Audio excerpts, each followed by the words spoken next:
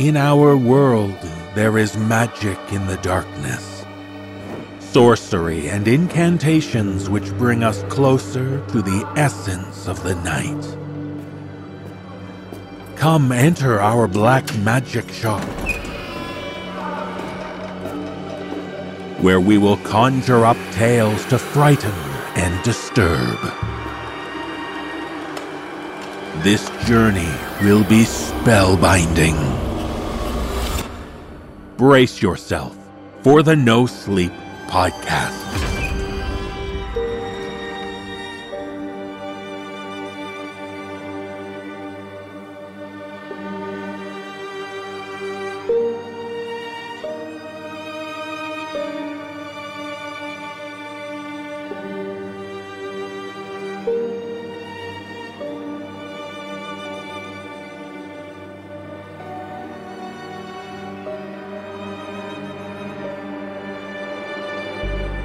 Welcome visitors to the No Sleep Magic Shop. I'm your proprietor, David Cummings. This week we conjure spells for you about the dark fantasies we escape to. It's a pleasure to welcome a new voice actor to our team, Joe Sheary. Joe is a highly trained British actor with a compelling stage and screen presence. He's also a dynamic live presenter. He has worked on a multitude of projects, from British sitcoms to the film version of the Royal Shakespeare Company's rendition of The Tempest. We're thrilled Joe is sharing his talents with us. Welcome to the team, Joe. So, the whole team is ready, and it's time. Now, close your eyes and embrace the magic.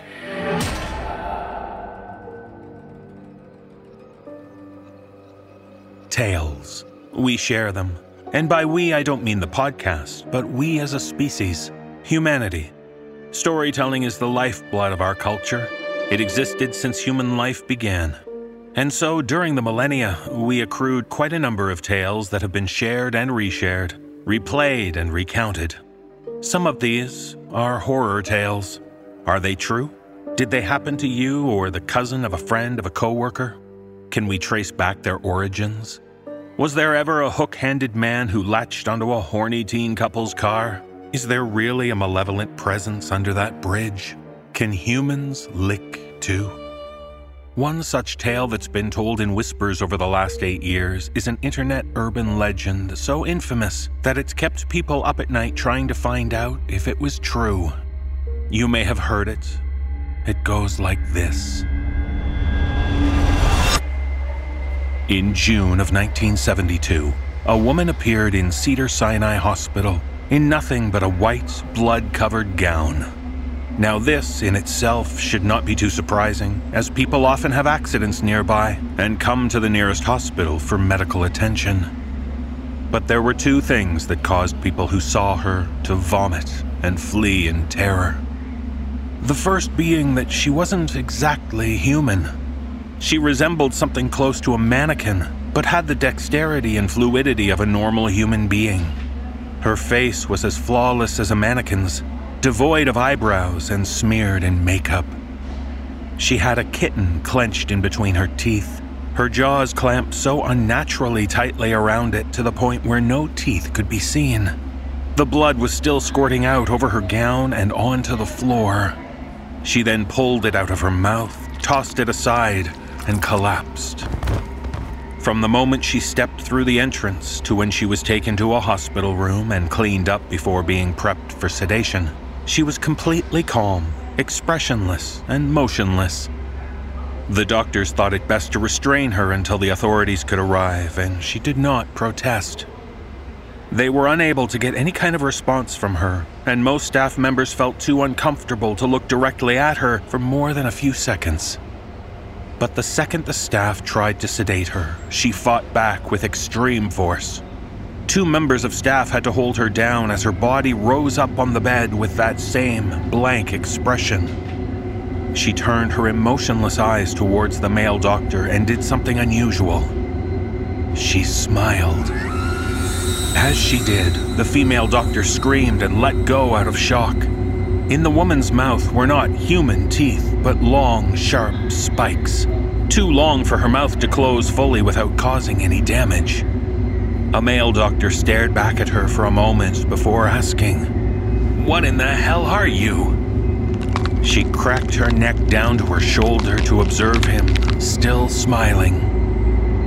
There was a long pause. The security had been alerted and could be heard coming down the hallway.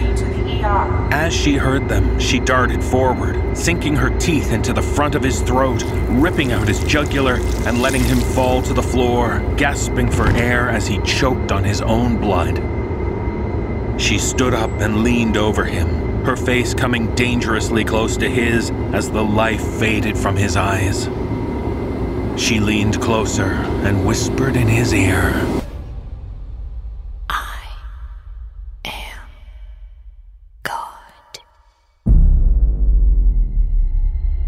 The doctor's eyes filled with fear as he watched her calmly walk away to greet the security men. His last ever sight would be watching her feast on them one by one. The female doctor who survived the incident named her the Expressionless. There was never a sighting of her again.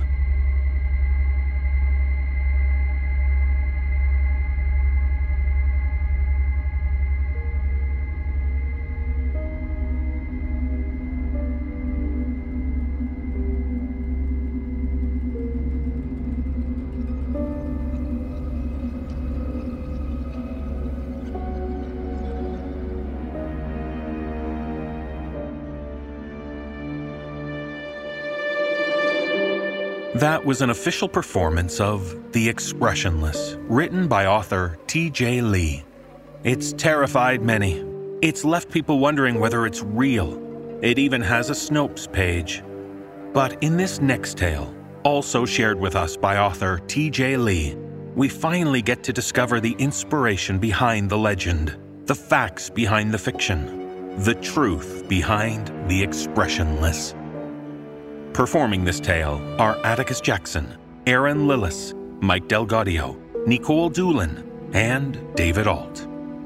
So find out what young Theodore experienced when he came to play at Grandma's in Kaku Renbo.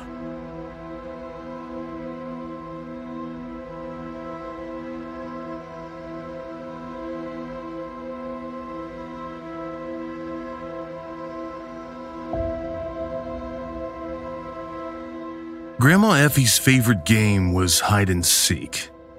The rules were always the same. I was the hider, and she was the seeker. Let me start off by simply saying my grandmother was an intensely private woman.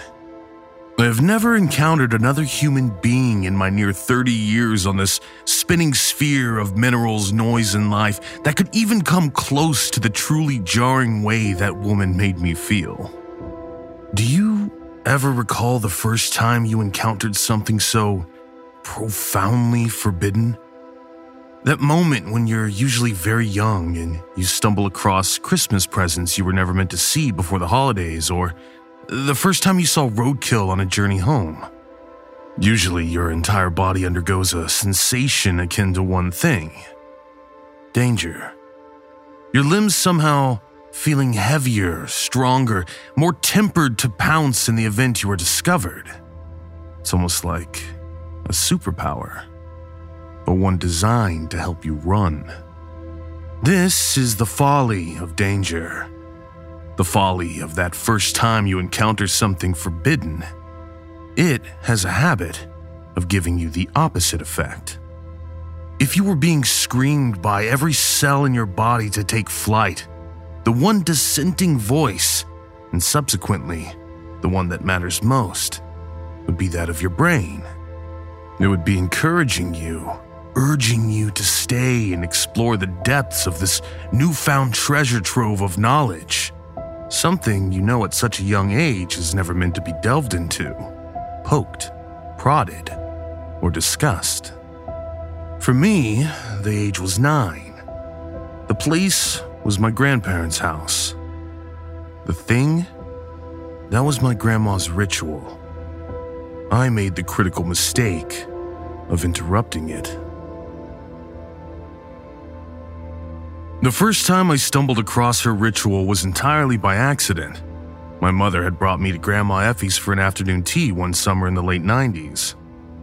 I don't recall what it was, but something had led my mom away from the house, electing to leave me with Grandma for a couple hours while she took care of things. From the moment the oak door groaned shut behind her with a final thump, it felt like the house I'd become intimately familiar with as a toddler was suddenly foreign and foreboding beyond comprehension. Of course, you can chalk that up entirely to being a child separated from his mother and just feeling vulnerable. But it was more than that. It was the equivalence of having your blanket ripped from your sheets in the dead of night. The safety net of your world suddenly dissipating, revealing an unknown void that could hold any number of dangerous things. When that door closed and my grandmother smiled down at me, pearly whites bared and eyes alight with interest while excitedly telling me we were going to play hide and seek, I knew that safety was gone. Grandma Effie was a reclusive woman. She hadn't talked to her neighbors or anyone really for that matter since she took an extended trip away before I was born. Once upon a time, I'm told she was a kind, intelligent, and expressive woman, full of life and zest. On her return, however, she would often show virtually no emotion to anyone who came her way, instead displaying a cold indifference that warned of something almost offensive.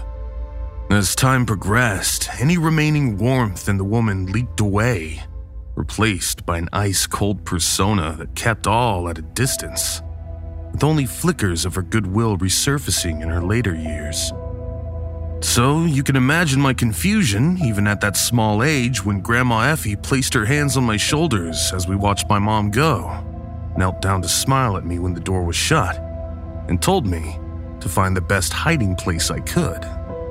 Confused but eager to play, as any 9-year-old would be, the Victorian house I was used to seemed a far cry from the imposing structure I was exploring now. What used to be a kaleidoscope of beautiful colors now appeared piercing and menacing, as if crimson and pure white were conspiring to stab me in the back the moment I turned the corner, shying away from their adornments. The family portraits, once seeming comforting and endlessly full of emotions, almost appeared vacant, lifeless, and devoid of all things pure.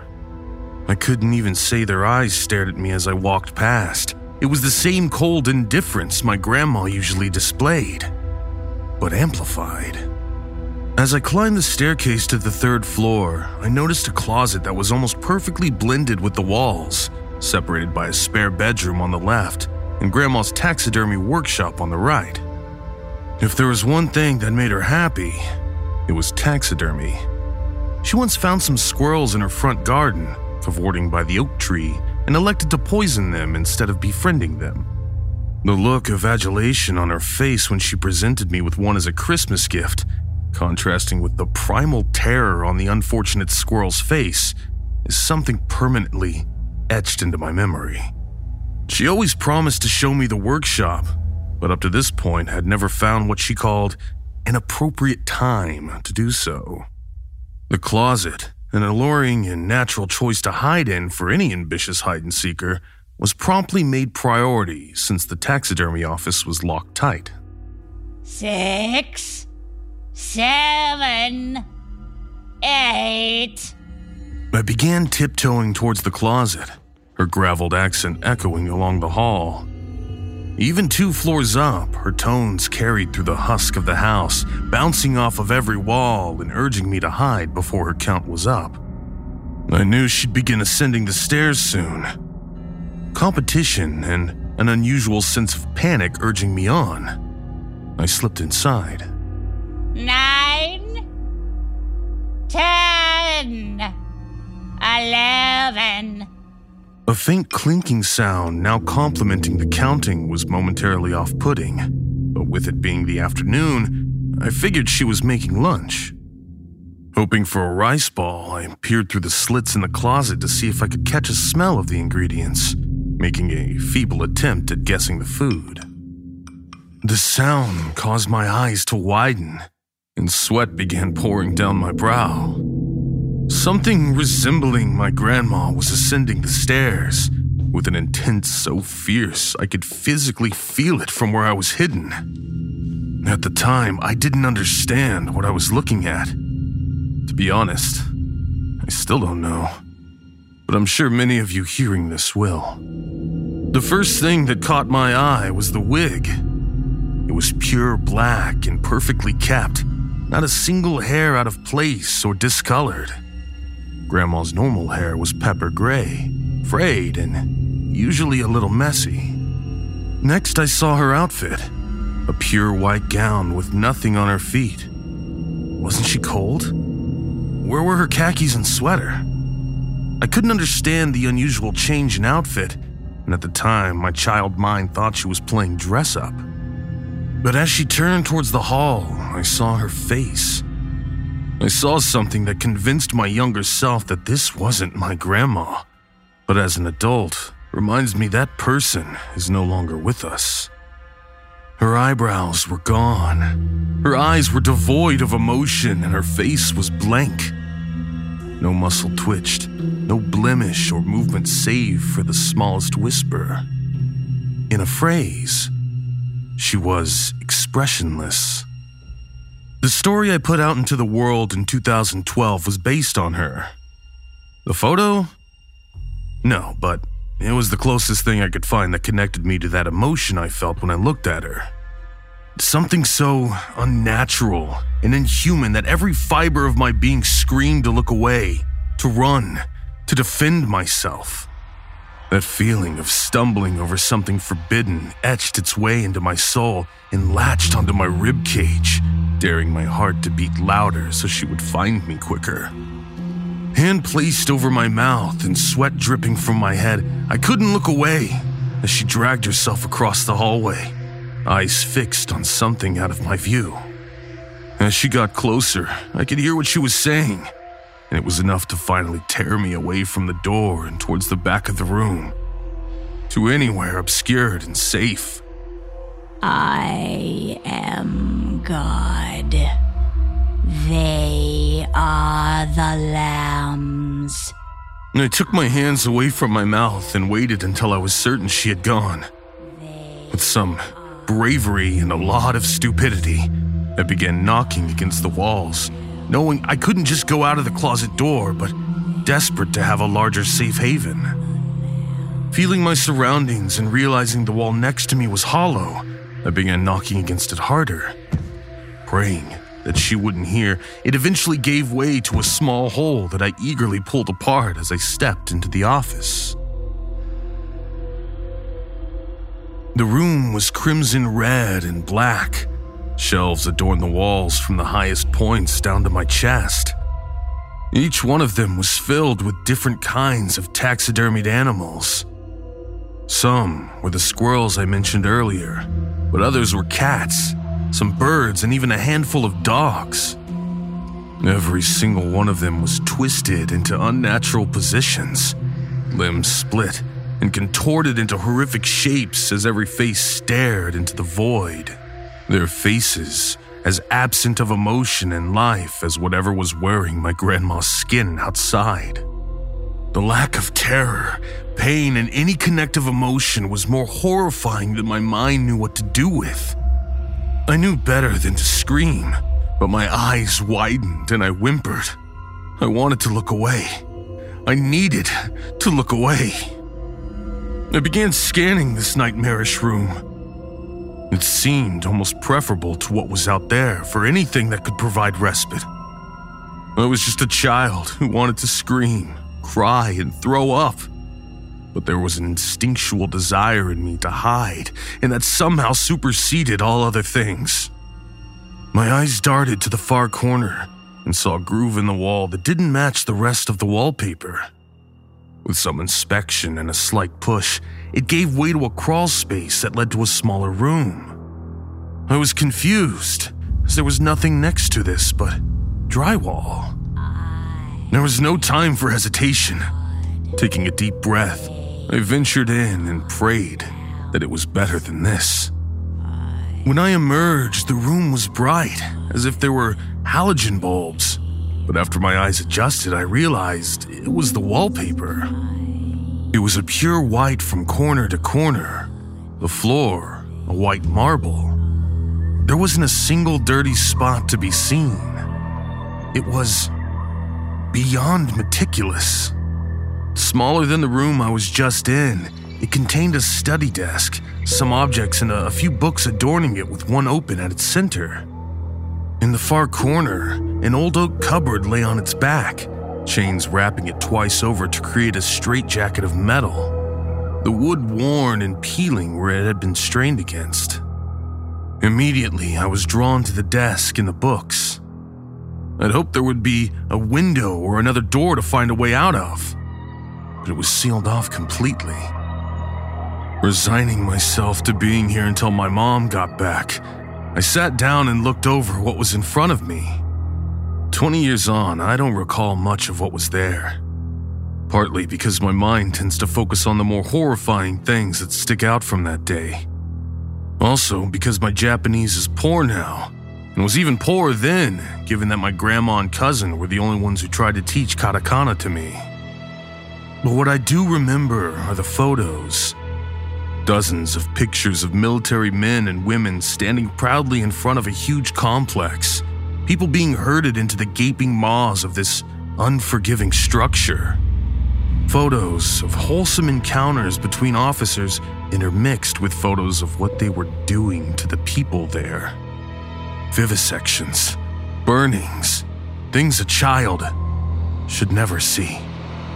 But it was the last two photos that began to paint the picture for me. In the first was a terrified Japanese woman in her early 20s being held down by two nurses as a drill was being pushed into the base of her skull. Her head had been shaved and she looked malnourished. Even though the photo was black and white, I could make out bruises on her face where she had been beaten, blood trickling down the side of her head. And the second was the same situation, but the woman was no longer resisting. Her face was devoid of all emotion. She was completely submissive. The orderlies were still holding her down with force, but there appeared to be zero resistance. She looked almost vacant from her body. There was a date on each photo, the first reading 1947, and the second, 1949. I didn't want to think about the horror this person had faced over a 2-year period in order to become something so disconnected from reality. But I wanted to keep exploring, so I tried to push it from my mind and carried on, reaching for the heavily bound book at the back of the table. It had no title, only an inscription that, even as an adult, I cannot replicate, despite many attempts. It was engraved into the center of a moss-green book with the face of a sculpted Greek god in the background staring at me. Theodore, where are you? Grandma is tired now and Mom is here. Come on out. You win. My eyes snapped away. Grandma sounded gravelly again, and for whatever reason, I believed her. I suddenly felt exhausted and at ease, an almost intoxicating cocktail of emotions flowing over me. I glanced once more at the book and over to the chained-up cupboard before crawling back through the space and cautiously stepping to the taxidermy door, half expecting Grandma to be standing on the other side. Instead, I could hear her humming downstairs with the faint smell of food wafting up the stairs. In that moment, while still incredibly unsettled by what I'd seen, my 9-year-old self pushed it to the back of my mind. It would not only cause trouble if I admitted I'd snuck into somewhere I shouldn't, and in a family household, you respect elders and their secrets, even if you don't understand them. As I descended, Mom was waiting for me in the hallway, beaming and obviously eager to see me. We've got to go. Wish Grandma goodbye and thank her for having you. I walked up to Grandma, who had her back to me, and tugged at her apron to say goodbye. As she turned, for the briefest of moments, I saw something flick across her face before it snapped back into a smile. Like she forgot where she was. She kneeled down and gave me a hug, saying she looked forward to seeing me again to finish our game. She then whispered something into my ear before rising up and continuing with her cooking. Mom said goodbye and we drove off, almost completely in silence. As we exited the town Grandma lived in, Mom asked me how my time with her was, to which I brushed it off and told her it was fine. The last thing I wanted to do was worry her or cause any kind of rift between her and Grandma, particularly when she was already an intensely private woman. We had a nice time. She made me play hide and seek and she never found me. You got back, so I guess she gave up. Hide and seek? Where did you end up hiding? Grandma knows that place inside and out. If she wanted to find you, she would have. Trust me. I hid in her special room on the 3rd floor. Mom began to slow down the car. Theodore? I'm gonna ask you something, and I need you to be completely honest with me, okay? The pit in my stomach reemerged, but I nodded. I know you don't like being alone with her. You've always been a little scared of her. But did Grandma seem different to you while you were playing? I stared. I wasn't sure what to say and too young to properly express what I'd seen. I did what any 9-year-old would do when they were frightened. I cried. I ended up crying so hard I was sick on the side of the road. Mom soothed me and we drove home, not talking about it for a long time. I remember that night in bed hearing Mom having an argument with my dad before he had another one on the phone.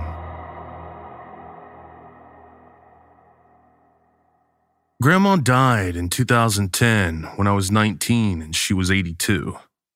Her funeral was short and sparsely attended, only by a few close relatives and some old friends from her youth. They offered condolences and smiles that felt insincere but were nonetheless appreciated. While the memory of what had happened had mostly faded, marred by time and my own desire to move past it, it was nonetheless still there. Like a black shadow looming over me throughout the proceedings. But of all people, it was my father who brought it up with me at the wake. He was a stout man of incredible strength and a sharp mind. He never minced words, but was always on hand to set me right or give any support. His salt and pepper hair combed neatly to the side and tired eyes hidden behind thick glasses, he ushered me over to where he was sitting, a small table towards the back of the bar, away from the mourners and my mother who were congregating outside. The sounds out there were deafening, and a chance to sit and talk with him about anything but death was a welcome conversation. How you doing, bud?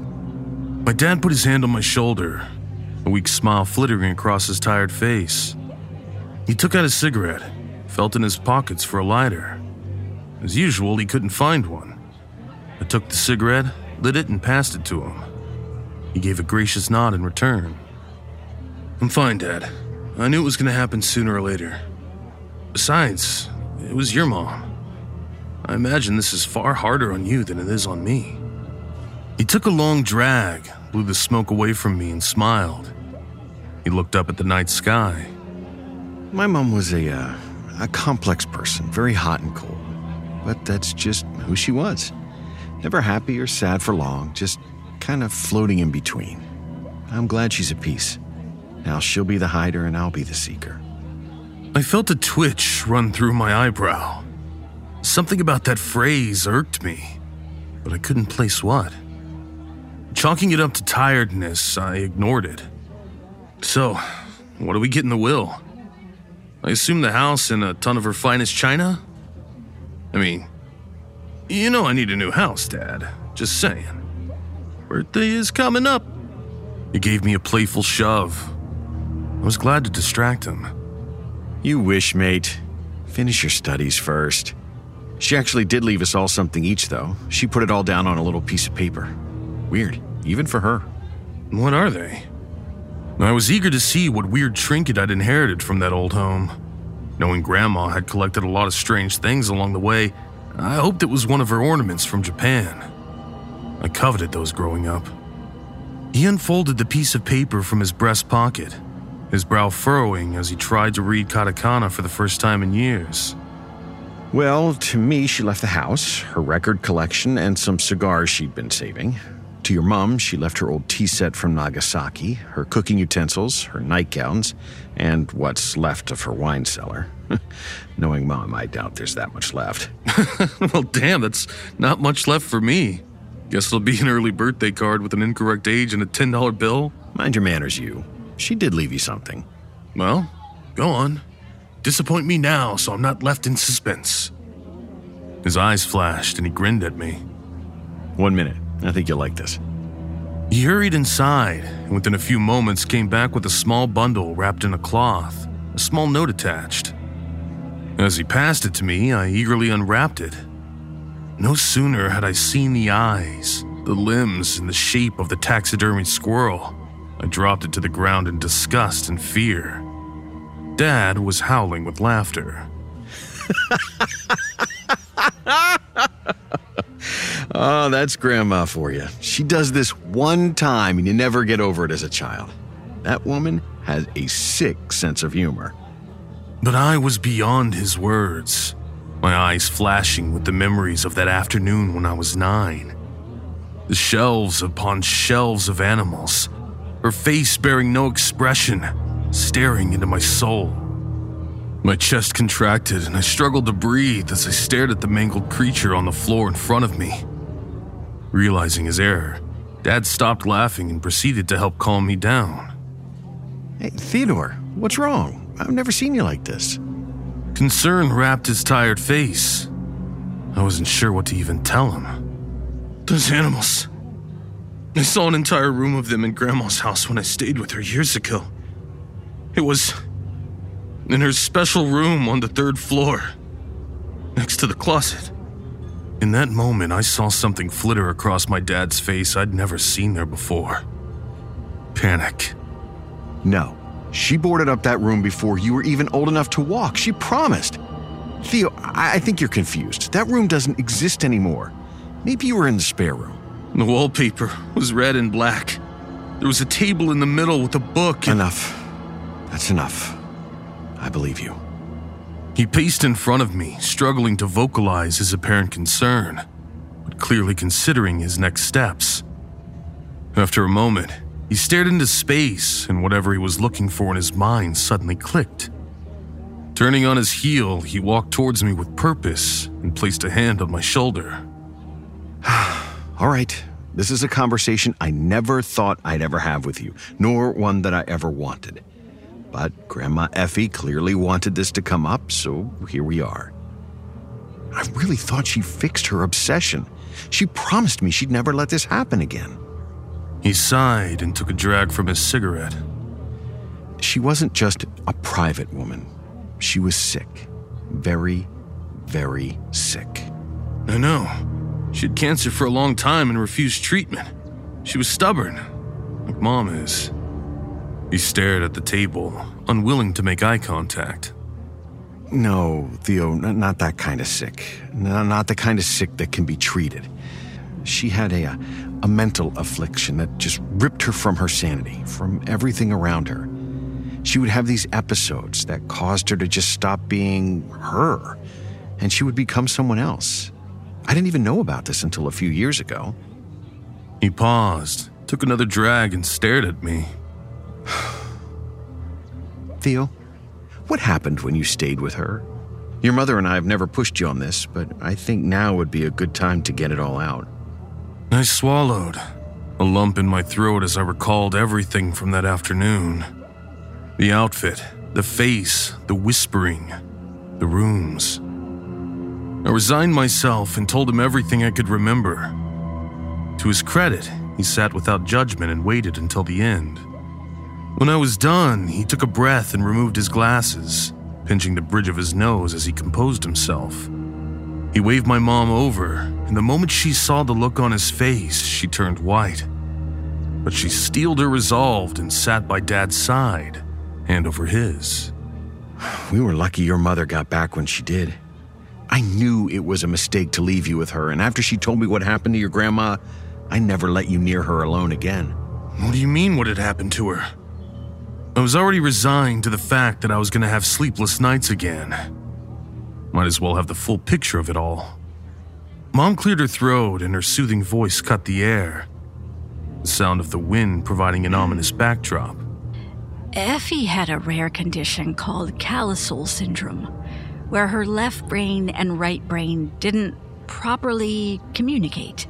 She would have moments where her right hand would reach for a knife and she'd have to try and stop it with her left.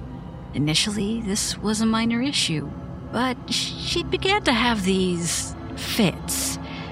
And sometimes, a different person would come out. They would rarely speak and would always act violently to anyone who came near. Dad's leg began shaking, but he took up the tale. On more than a handful of occasions, your mother, and later myself, would need to call the hospital to restrain her. On one of the trips she went on was to see a specialist at Harvard, who said he could make her condition manageable with no danger to anyone around her. Well, she took it soon after you were born, and when she came back, there was an immediately noticeable aura around her, like she was free, but dangerous. She became more private, and we elected to respect that distance. I mean, what if she had gotten better and just wanted space? I stared at him, mouth agape and unable to think of anything to say. But the feeling in my stomach was getting worse the more he explained. The night after you came home in a state, I spoke with her and asked her what had happened. She said you were playing a game with her and she thought you may have hurt yourself, but that she never found you until you came down to say goodbye. He sighed, his shoulders heaving under the burden of whatever he was carrying. Grandma Effie had a fascination with you since you were born. We don't know why. She had 7 other grandchildren, but refused to hold them or acknowledge them, except for you. The day Mom went out was on purpose. Effie said she needed time alone with you. We thought maybe she just wanted to talk to you. We always had our suspicions of her behaviors, but you have to understand this woman was very, very cautious. Nothing could be proven. He turned to face me, concern and guilt aging him before my very eyes. I know you saw something else in that house. Something your mother and I could never prove. Something you've tried very hard to pretend wasn't what it actually was. You knew Grandma had a hobby, and you assumed in that dark room it was still her hobby. Stop. My eyes were watering. I felt the bile rise in my stomach at the thought of those contorted limbs, those looks of terror. You knew she relished silence, valued privacy, and did anything to protect those 2 things. That's why she removed the squirrels from her garden. But those weren't squirrels in her room, Theodore. I know they weren't. Dad, please don't. I was pleading with him as he placed a hand over mine to reassure me. Nothing will happen to you. Don't worry. You're my son. You were just a boy. But this needs to end now that she's passed. But I have to know, Theodore. His hands shook, and his voice croaked as he asked the one thing that I was dreading the most. Images of those on the shelves flashed before me. The book that I spent hours sifting through and memorizing every page coming back to me like the tips for riding a bike. What did she say to you when you were leaving? There never was any photos. No animals on the shelves. No crawl space. My mind had done its best to conjure up a safe room while it dealt with what it had seen. Innumerable children lined the walls, each one perfectly preserved and positioned. Eyes bulging and staring unceasingly at the center of the room where a small ritualistic table sat. 2 pillars and a book resting in the center. The moss green cover emblazoned with an unusual symbol, and a title across its spine in faded gold letters.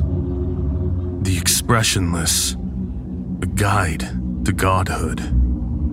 In it were the teachings of how to utilize one's gifts at an early age, to hone them into tools that could benefit the user. An encouragement on discussing tactics at great length with one's other self, and listening to the voices in the head as a guiding light from the vacant mother. It had tips from everything on lying to officers, tracking, tool usage, disposal, and desirable traits down to the things that to this day I still don't understand. On that day, I had stumbled into something I was never meant to see. Something that my entire family had never been allowed to see for over 30 years. The end result of Grandma Effie's habit. I took my hand away from my dad's and began running them up and down my arms as the realization came back to me. The last thing I remembered her saying before I left that day. Something that every future encounter would haunt. I know what you saw. Dad's eyes widened as he scanned the bar, noticing something before bringing his gaze back to me. Theodore, I know about the book. She mentioned it in passing before. She said it had a purchase history called a legacy club that housed a lot of loyal members. If she knows that you saw... He trailed off, finishing his cigarette with shaking fingers. We need to go to the police. Tell someone this who can help us. Dad put his lighter away, steadying his hands. Won't do any good. As I said, your grandma was very careful. There won't be anything. The most we can do is maintain the secret and hope it doesn't come back on us. I protested, but he shook his head, leading me out of the room and telling my mother we'd see her at home. Shaking and feeling my world fall apart beneath me, I moved on jelly legs. An elderly mourner held the door open for me as I quietly thanked them. Oh dear, you're getting a bit too much for him, Justin. Yeah, he's just a bit rattled, that's all. Time to take him home. Thank you so much for coming, Eleanor. Dad's voice was shaky, but he made sure he sounded sad. Oh, it's no trouble. No trouble at all. Eleanor still looked at me as I walked towards the exit. She called after me. After all, he's her legacy, isn't he? I felt my pace pick up at that, getting into my car with Dad and driving home.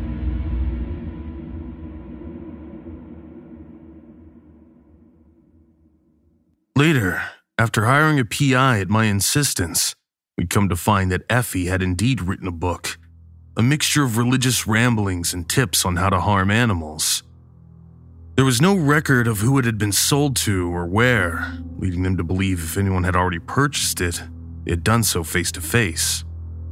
As for the children, there was no sign of shelves upon shelves of broken children in her house.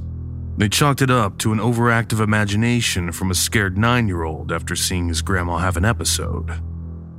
And with that, the secret was buried. Our lives continued on, and it was largely never spoken of again except in hushed tones on cold nights.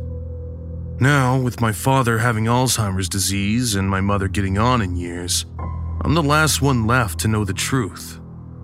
It dies with me.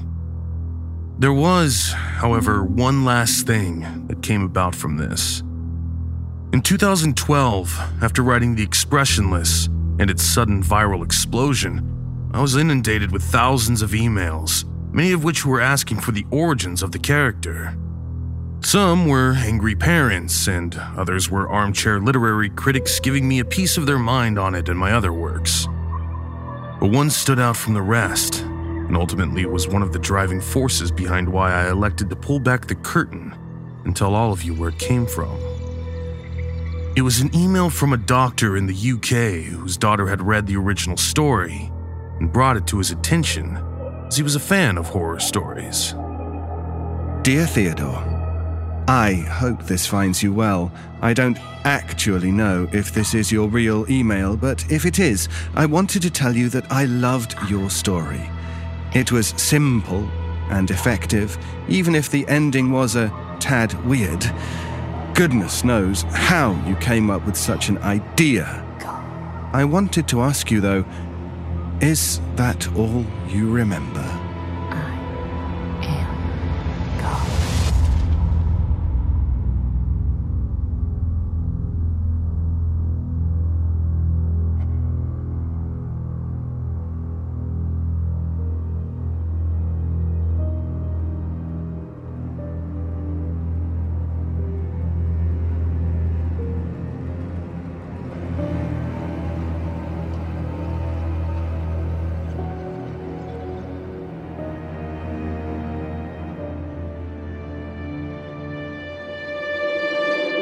It's fun to fantasize sometimes, to imagine what it's like to have a different life or different circumstances.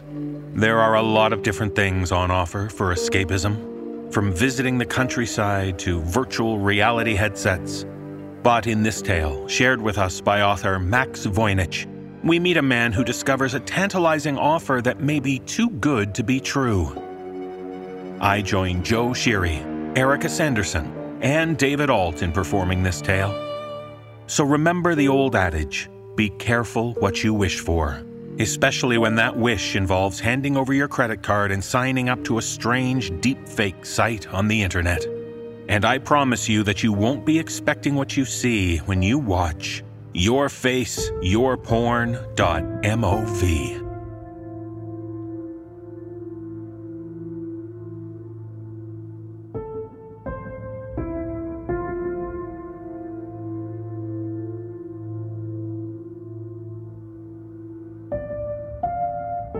My wife tells me she's cheating on me about halfway through dinner. I work my way through the potatoes, the beans, and most of the meat before replying. Who? That doesn't matter. It very much does matter, I think.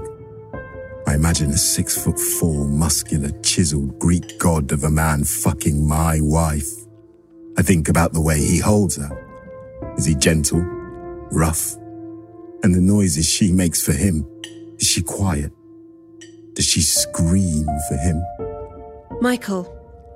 I'm working on the last of my chicken at this point, wondering if she's ever fucked both of us on the same day. Michael, listen to me. I want a divorce. I watch her for a while. Her jaw, the hollow of her neck. Is he better? What? Is he better than me? She purses her lips. I think she's going to tell me that he's just different. That she's sorry it had to be like this, and that she still loves me, really, deep down. That it was a mistake, and no one could be better than me. Yes, Michael, he's better than you. She tells me that she's staying in the house until she finds a place to rent whilst we sort this out. I say I think I want to take the bed. Trust me, you don't. In our bed. Sleep on the couch, Michael. And so that's where I find myself, working my way through a bottle of expensive scotch I saved for a special day and browsing the internet. My browsing is aimless, filthy, meandering. I lurch from website to website, going nowhere. That is, until I see an ad. It's one of those video ones. I click on it. The man on the screen has the body of a porn star and the voice of a god. The banner reads, "Your face, your porn." Do you want to live out your most disgusting, most depraved fantasies? Do you want to see yourself do it? Using state-of-the-art deepfake technology, we're able to show you what your deepest desires actually look like. See them played out across the screen. The things you've only spoken of in whispers, that you've never even admitted to yourself. Take control of your life. Be the best version of yourself you can be. This is your face, your porn, your reality. I'm in a fuck it sort of mood. More than a little drunk, and I think that this might be the best way to get back at her. I don't even have to leave the comfort of my home, and I can see what I look like doing whatever I want. All those things I never told her, the things she'd never do. I can see it. The ad is blank now, aside from the text on the white screen. That and a tacky gif of red lips blowing a kiss before running their tongue along their teeth. I watch the mouth on the ad blow kiss after lurid kiss at me and start to feel convinced. I click. Your face, your porn will superimpose my face convincingly into any situation, and I'll watch myself carry out my darkest, deepest desires. There are different packages: celebrity, fetish, slice of life, narrative, and on. But one in particular catches my eye. Surprise me. And so, squinting so that I can read the numbers on my credit card, I subscribe. I fill out a quick form, what I'm into, my kinks, my age, name, that sort of thing. It then requires me to take a video of my face from different angles, then makes me cycle through a few basic facial expressions, takes a sample of my voice saying a few basic sentences. Not long after, I pass out.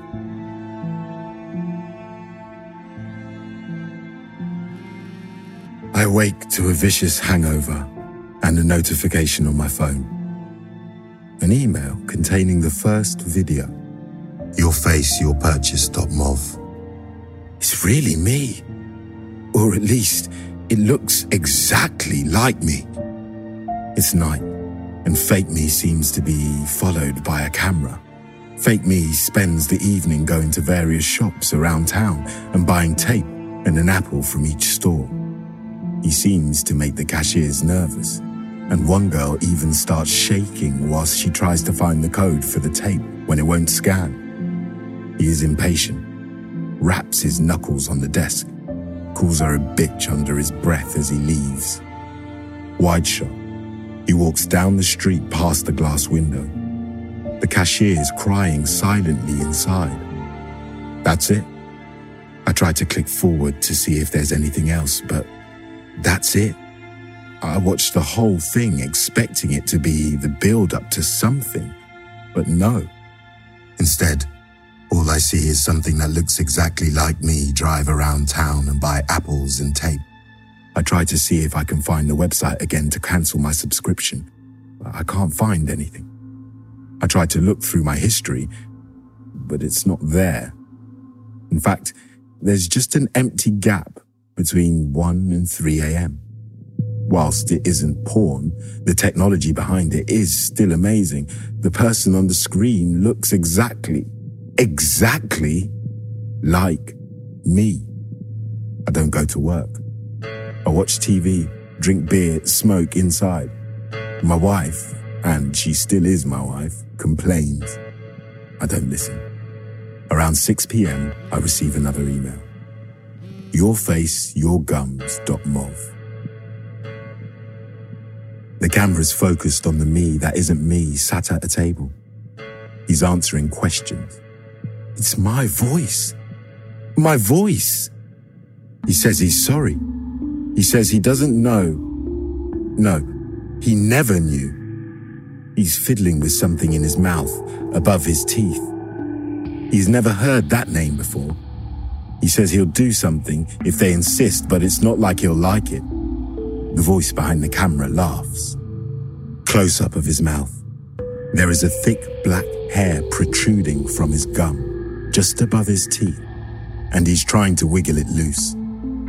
It isn't working until it does, and he pulls out a knot of tangled hairs from the pink of his gum, and they keep coming and coming and coming until there's nearly a foot of hair, and with each tug, it wobbles his front 2 teeth a little. He says this has never happened to him before. The voice behind the camera laughs again.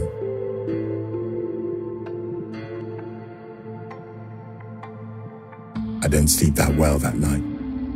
Something about the videos has unsettled me. They're too realistic. And watching that fake me fiddle with his gums made my mouth hurt. I say nothing to my wife when she comes in. Make no effort to tidy the takeaway boxes from the table. She looks at me for a long, long time, as if something is building up inside her, some thought or opinion about me that she's always wanted to tell me, and I watch as it almost bursts out her lips. And then, nothing. I hear something looking through our bins as I try to sleep. A cat? Someone homeless? They disappear when I get up to look. The notification wakes me up. Another video. I try to reply to the address that's sending me these, telling them I want them to stop, but the email bounces back. I have no choice but to watch. yourfaceyourtrash.mov. The me that can't possibly be me is eating at a new table, but the whole table is covered in trash. dirt. Empty cans, pizza boxes, rotting fruit, bones, tiny crawling things, etc., etc. There are flies buzzing aimlessly about. He's shoveling as much as he can in his mouth.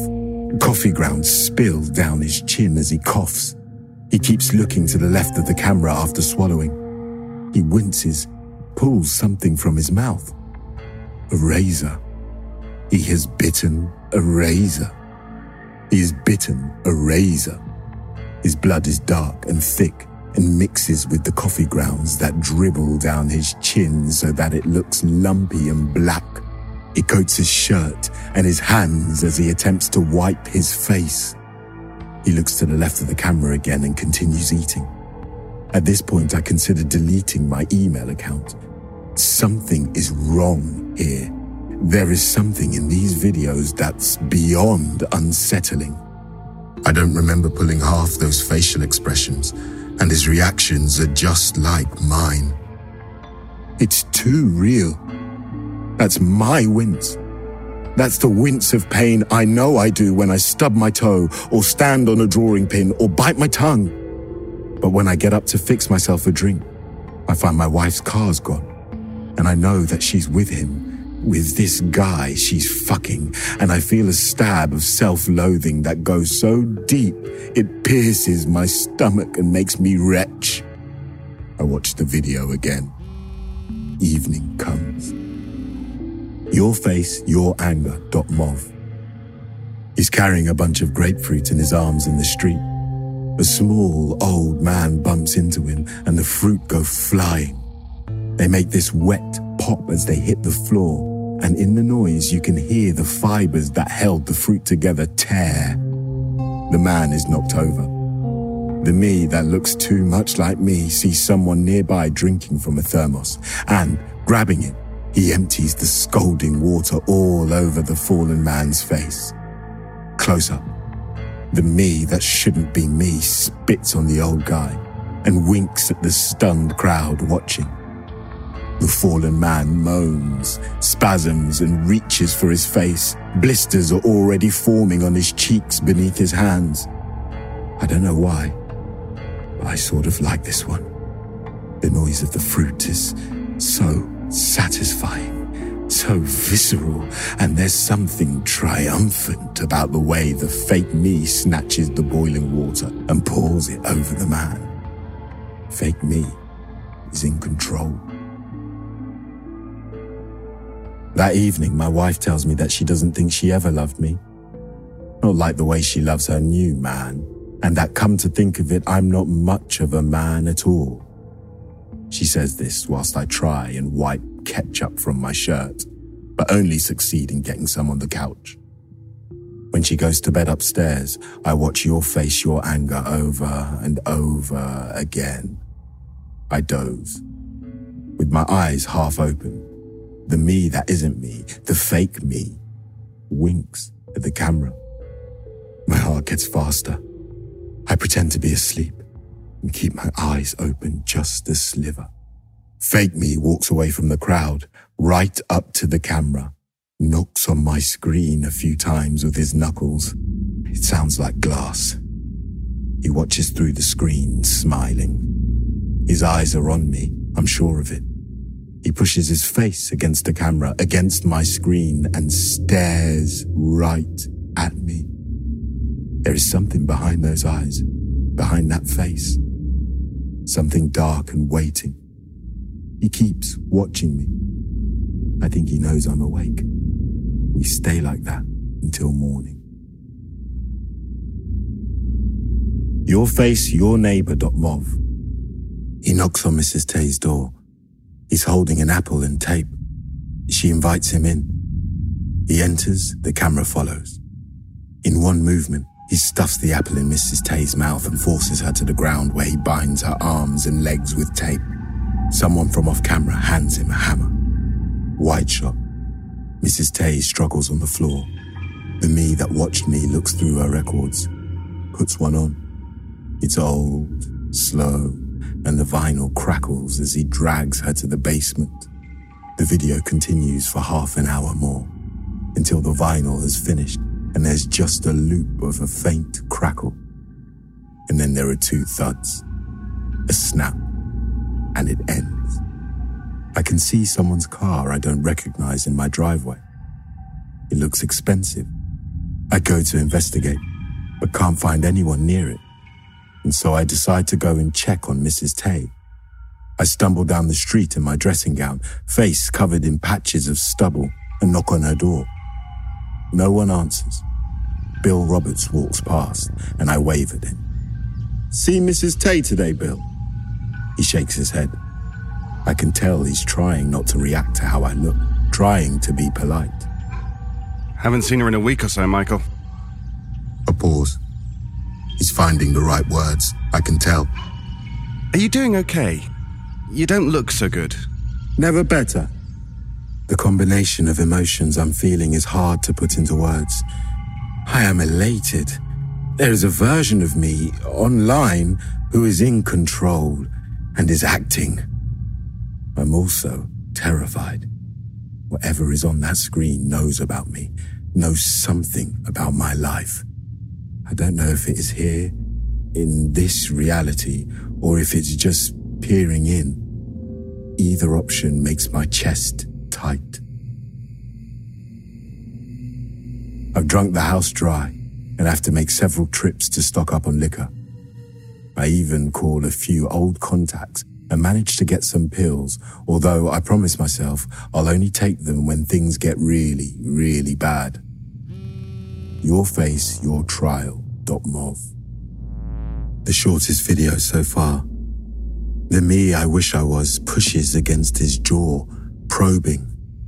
Slowly, surely, he slides his hand under the skin of my face until I see the outline of my fingers under his skin, like 5 giant malformed veins. He wriggles the fingers and the skin comes away from my face. The ring finger emerges from my eyelids. He pulls the hand out and it's covered in some sort of embryonic fluid. He winks at the camera. At me? I try the same thing that evening after I've shaved, pushing my fingers into my face as if the skin is going to slip and I'll be able to do what he did, but nothing happens. The long nails cut the tender, freshly shaven skin, and I end up just moving my face the conventional way. I smile, and frown, then stick out my tongue, then puff out my cheeks. Once I'm convinced my face still works, I go to bed. I think my wife sneaks in the back door. Her lover, her Casanova. I can hear them fuck, I think. I can't wait for morning. Can't wait for a new .mov. I watch Your Face, Your Trial.mov on repeat to help me sleep. And when he is convinced I'm asleep, he comes right up to the camera again. But this time, he fiddles with the edges, as if testing the boundaries. His breathing gets deeper, lustier. He cannot find a way out, so he just watches, cycling through expressions the way I did, convinced that I am asleep. Am I? When I wake up, there's a note from my wife telling me that she's moving in with him for a while. There is a voicemail from work telling me that I'm fired and that there'll be no severance pay. Your Face, Your Junkies.mov. I, finds a couple of junkies on the outside of town. He shows them a huge stack of cash and they both nod. They have about 6 teeth between them and walk with a pronounced stoop, taking him to an abandoned building on the edge of town. He says, "Go in ahead of me, I'll be right in." They pause a while, trying to figure out what the catch is. Why this seemingly average guy would offer all this cash up front, but he hands them both small foil packages and they quickly dash inside. As before, he slowly slips his hand under the skin of his face, working it up and up and up until both hands are completely under the skin. The camera pans down to the rusty gate that borders the property. He hangs something from the gate before walking down the overgrown path into the house. It takes me a while to realize that the thing hanging from the gate is a face. My face. Like a mask, the mouth and eyes are empty, and the skin flaps like a heavy flag in the breeze. There's a sound of cars driving past every few minutes, then two noises like grapefruits bursting, fibrous and wet and sudden. He walks back down the path and puts the face back on. I do not manage to see what lies under that face, but I desperately want to. I think my hair is falling out. I take a long walk around the block. When I return, I find my wife staring at my laptop as if she's seen the devil. She turns to me slowly. What the fuck is this, Michael? The laptop is positioned behind her back, so I can see the screen and her at once. I remember the contents of yourfaceyourjunkies.mov and start to panic. If that fell into the wrong hands with no context, I can explain. The videos, they're not mine. All of the places, the situations, they're fake, I think. She shakes her head. What situations? Jesus! Michael, it's just hours and hours and hours of footage of you whispering to the camera. It's just your face. What's fake about that? I can tell that she's a little scared. Her disgust at me slowly morphing into something uglier, nastier. She takes a couple of steps back, as if seeing me for the first time. Behind her, I can see the me that isn't me, the fake me smiling at the camera on the screen. The footage is paused, but he's still moving. Closer and closer to the camera, his eyes wide with a rigor mortis smile, a smile as if he's just learned how to control the musculature of his face perfectly, and he's holding a finger to his lips. Shh. She takes another step back. I try to warn her, but no words come. Instead, I'm frozen in fear, seeing the fake me grow closer and closer to the camera, to the screen as her back's turned, and he's pushing against the glass of the screen, trying to find a weak point, a crack that will allow him to move from his reality into ours. She can't take it anymore. She turns around and without looking at the screen, she picks up my laptop and smashes it down onto the floor. You're sick. She leaves. The thought of the screen smashed for some reason terrifies me. It's as if whatever barrier was between me and that thing is broken, and although I can't see anything, I can feel him leaking into our world, like the soft hiss of gas through a broken pipe or air escaping a valve. I take the laptop to be fixed, pay extra to make it happen as fast as possible. As soon as the screen is fixed, I take it home, desperate to turn it on, to see if there are any new videos, to check on the old ones. I try loading yourfaceyourpurchase.mov, the first video I was sent. A familiar scene plays, except there's no fake me. It's the exact same footage, I'm sure of it, but the me that isn't me isn't there at all. The cashier still weeps silently, but it's not due to any version of me scaring her. I try loading yourfaceyouranger.mov. The same. The exact same video, but the fake me isn't there. The man still falls over. Coffee is still poured on his face. The crowd still reacts. But there's no me. Yourfaceyourjunkies.mov is now just footage of two junkies walking into a crack house and entering it. They still don't leave, but there's no face on the gate. Nothing. No sign that I was ever there. The house suddenly feels so empty. I can hear the faint tap, tap, tap of the branches against the upstairs window, the gurgling of the drain, the way the old wood creaks ever so slightly with age. I am alone, and I know then that the reason he's not on the screen is because he's here. It's me. As I feel the sweat start to run down my back, I receive one final email. Your face, your turn. .mov. Wide shot. Me. But the real me this time. Alone. The room is full of trash. Rotting food. Empty beer bottles. Liquor bottles smashed on the floor. Pill bottles. Crumpled clothes. The real me holds up a hand and waves it. This is live. This is real time. This is happening. Now. The room is dark. Objects are obscured. In shadow. Something moves behind the window. A curtain rustles. Bottles clink. He is in here somewhere. Watching. Waiting. I'm alone with myself. And I have all the time in the world.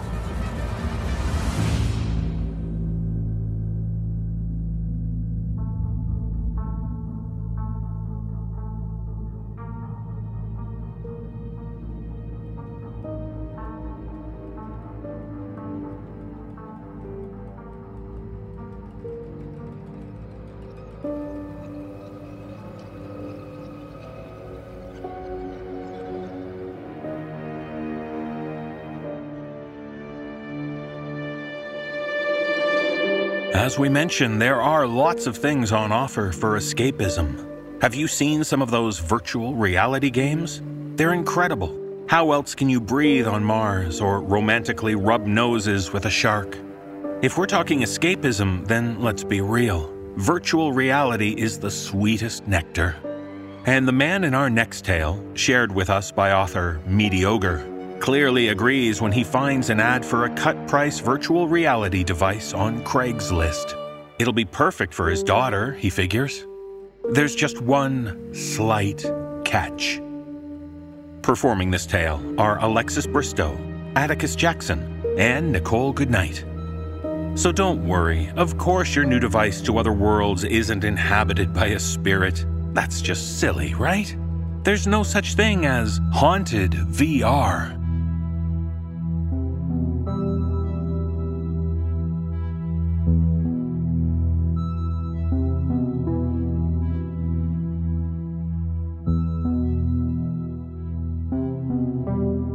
Whenever tragedy strikes, it's common for those who are affected to think back to one point in time that could have changed everything for the better. If I could have just done one thing different, none of this would have ever happened. For this story, it was the day that my best friend and roommate, Eric, asked me about virtual reality. Hey, Lisa. Have you heard much about V-Revolution? Yeah. It's one of the best VR headsets on the market. It has retina sensors that can tell where your eyes are focusing and adjust the image for a more immersive experience. A little pricey, though. Why do you ask? I found a pre-owned unit on Craigslist for $100. I'm worried that it's a scam. Are you fucking kidding me? That's a steal. The V-Revolution runs for 7 times that. Is it broken or missing components or anything? No. From the photos he shared, it looks fine. He swears it's hardly ever been used, but there's a catch. You could say that. Well, spit it out. What is it? He says it's, haunted. And you actually believe that? No, but I don't know. It seems irresponsible, you know? I mean, this isn't just for me. It's a gift for Danielle. Danielle was Eric's 9-year-old daughter. She spent most of her time at her mother's house. Eric only had custody of her on the weekends. Knowing your daughter, she would like it more if it were haunted. Danielle was a badass kid and was all about that type of macabre stuff. Still, Eric still seemed unconvinced. I don't know. It just seems like something white people would do in a horror film to get themselves killed. You are a white person. Exactly. That's why I'm asking you. Asking a person of color for advice in a possible haunting situation is a sensible thing to do. You might just survive a horror film, Eric. Nah, I wouldn't go that far. I say you buy it, and then we can try it out. If it works, then great. If not, it was worth the gamble. It seemed like a reasonable thing to say at the time. That sounds like a good plan. The next few days while I was at work, I got a series of text messages that should have raised some red flags. I wish I would have known then what I know now. Everything could have been avoided. Hindsight is a bitch. The messages read, The guy wants me to meet him in a Walmart parking lot at 9 p.m. Isn't that a bit sketchy? maybe he just works late? Not everyone has 9-to-5 jobs. Yeah, but at a Walmart parking lot? This is starting to sound more like a drug deal than a simple electronics purchase. I wouldn't trust strangers on the internet with my home address either. Fair enough. Just in case, bring my 9mm pistol. You know I hate guns.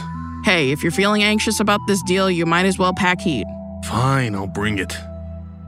He didn't text me again until shortly after 9 p.m. That was way weird. What happened? The guy pulled up in a beat-up car. Explains why he's selling his VR unit. Yeah, but he gets out wearing a trench coat and a fedora. You're right. Fedoras are weird. But again, that fits the description of a gamer type who spent more money than he can afford on electronics. Yeah, but his fedora was pushed so far down on his forehead that I thought it was gonna fall off. And his collar was popped. It was like he was trying to hide his face. Not once did he make eye contact with me. In fact, I never even got a look at his eyes. Did you check the merch? Is it grade A product? Lol.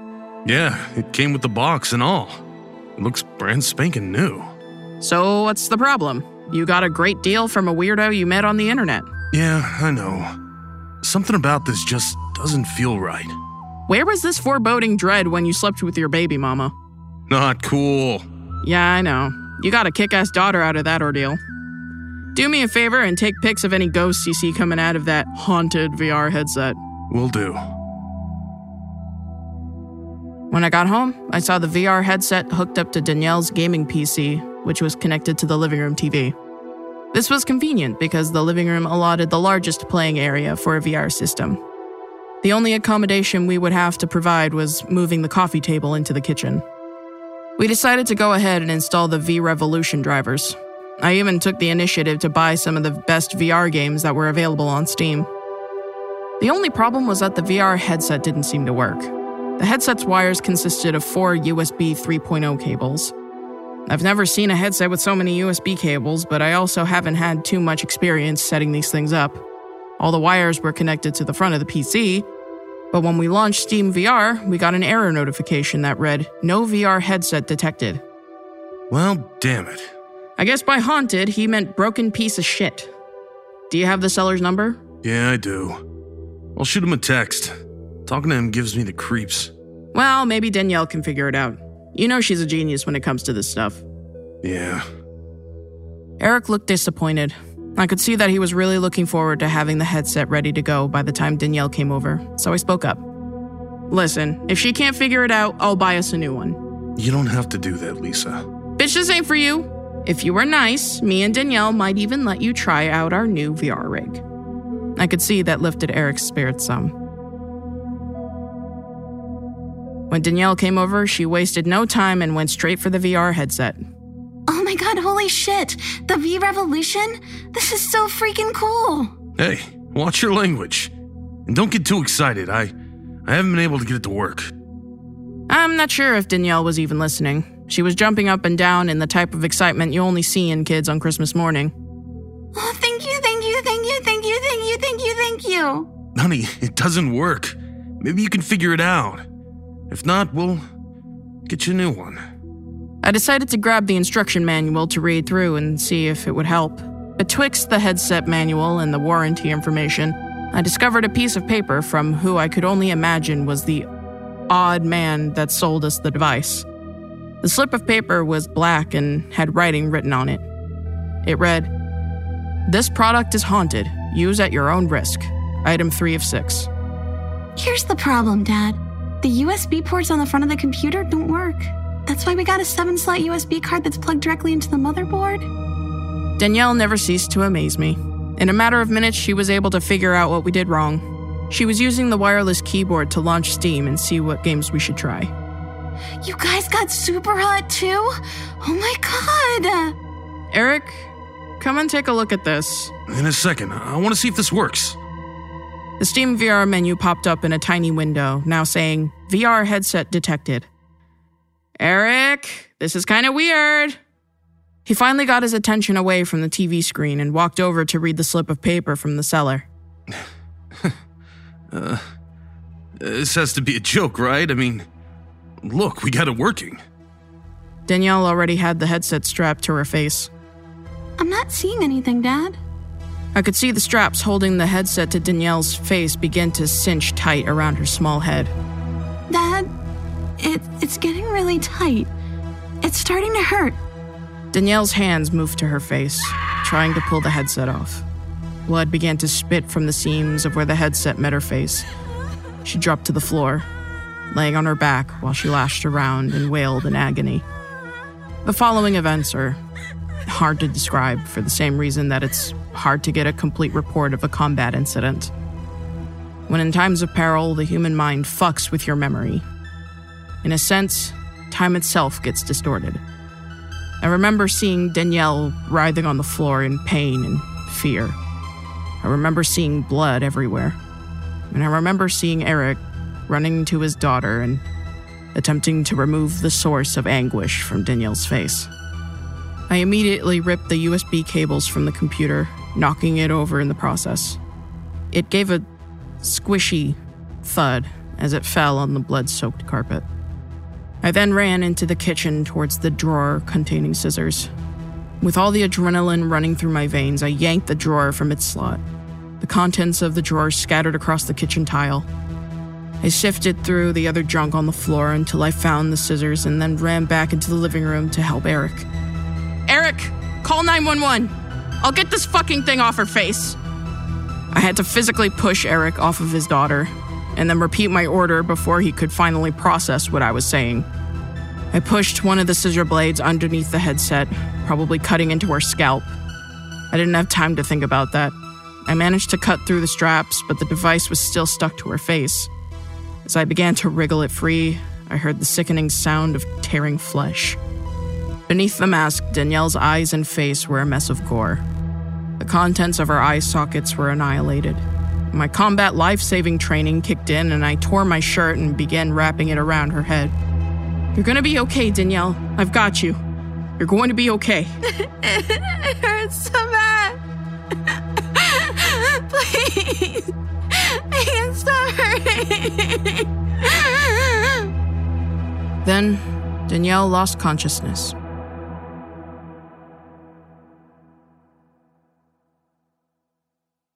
I didn't find out exactly what happened until after the paramedics and police arrived. The headset was designed to inject 2 thin metal spikes into the user's eyes. These spikes were spring-loaded to fork out into the shape of arrowheads. Once these arrowheads punctured into Danielle's eyes, they began to spin. We had essentially strapped 2 blenders to Danielle's face.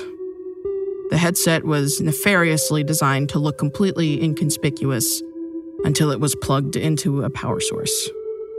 It even used the VR headset sensors to detect when someone was wearing the unit before the trap was sprung. Danielle lived, but her eyes were damaged beyond repair. She would never see again. Eric did everything in his power to find the man who sold us the headset. However, the man used sophisticated IP hopping software and a disposable phone. A car matching the description of the perpetrator was found abandoned on the side of the road. It had been sanitized and burned. No DNA or fingerprints were salvaged. Sarah, Eric's ex, used this incident to revoke all custody of Danielle from him. Eventually, Eric's guilt got the best of him, and he shot himself in the same Walmart parking lot he went to when he purchased the cause of his daughter's ailment. He used the same 9mm pistol I told him to use when he met that fucking creep in the first place. So now my best friend is dead, and his daughter is crippled for the rest of her life. And yet the one thing I can't get out of my mind is the note that the bastard left with the VR instruction manual. This product is haunted. Use at your own risk. Item 3 of 6. What does item 3 of 6 mean? Did he engineer more of these booby traps? Are they all VR headsets? I won't stop hunting him until I find out.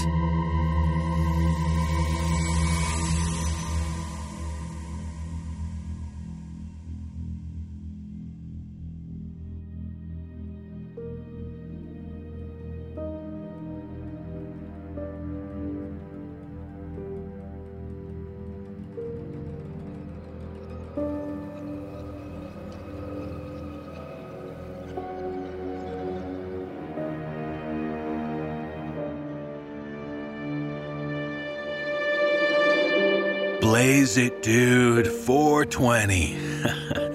Well, that's the ethos our hero adopts when his wife goes out of town. And who better to turn to for his cravings than his good old buddy, Dave? Dave can always hook you up with the goods, after all. And this time, it's a new strain of weed called mongoose. But in this tale, shared with us by author Simon Rosenberg, it's the morning after that brings the paranoia. Performing this tale are David Alt, James Cleveland, and Andy Cresswell. So when you're a middle-aged smoker, pay attention to any new coughs or discomfort. Maybe get it checked out as soon as possible. After all, it may be that there's something in my lung.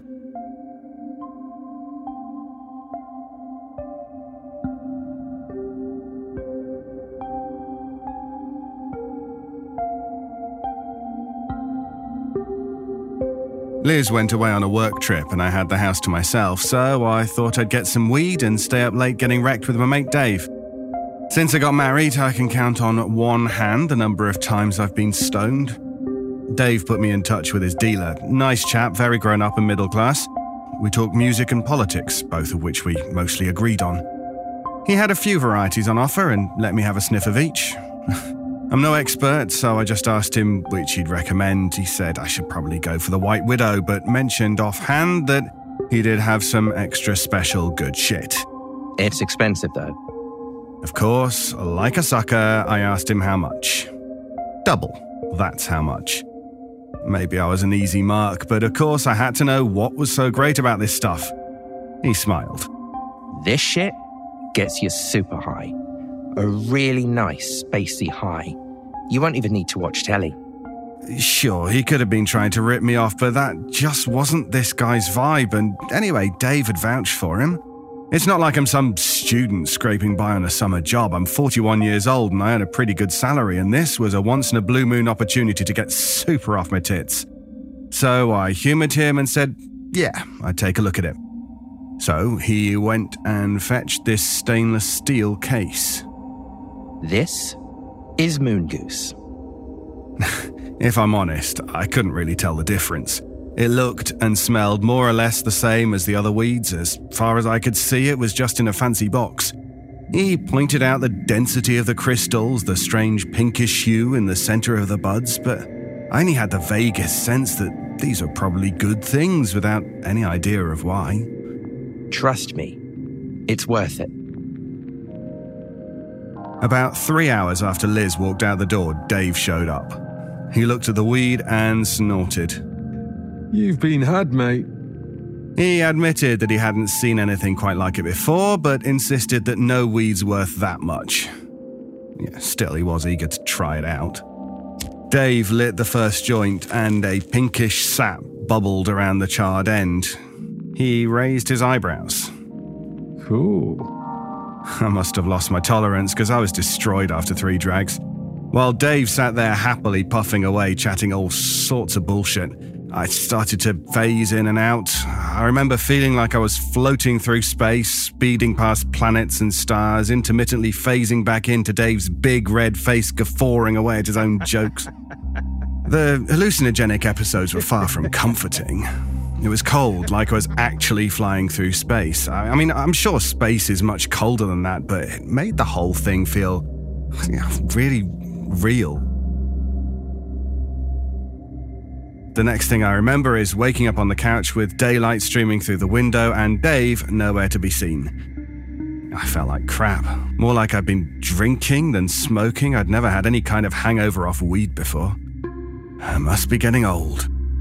My head was pounding, my limbs were stiff and achy, my lungs felt burnt, and there was a horrible charred taste in my throat. I mean, I smoke about 20 cigarettes a day, and sometimes my lungs let me know I've been abusing them, especially in the mornings, but this was way worse.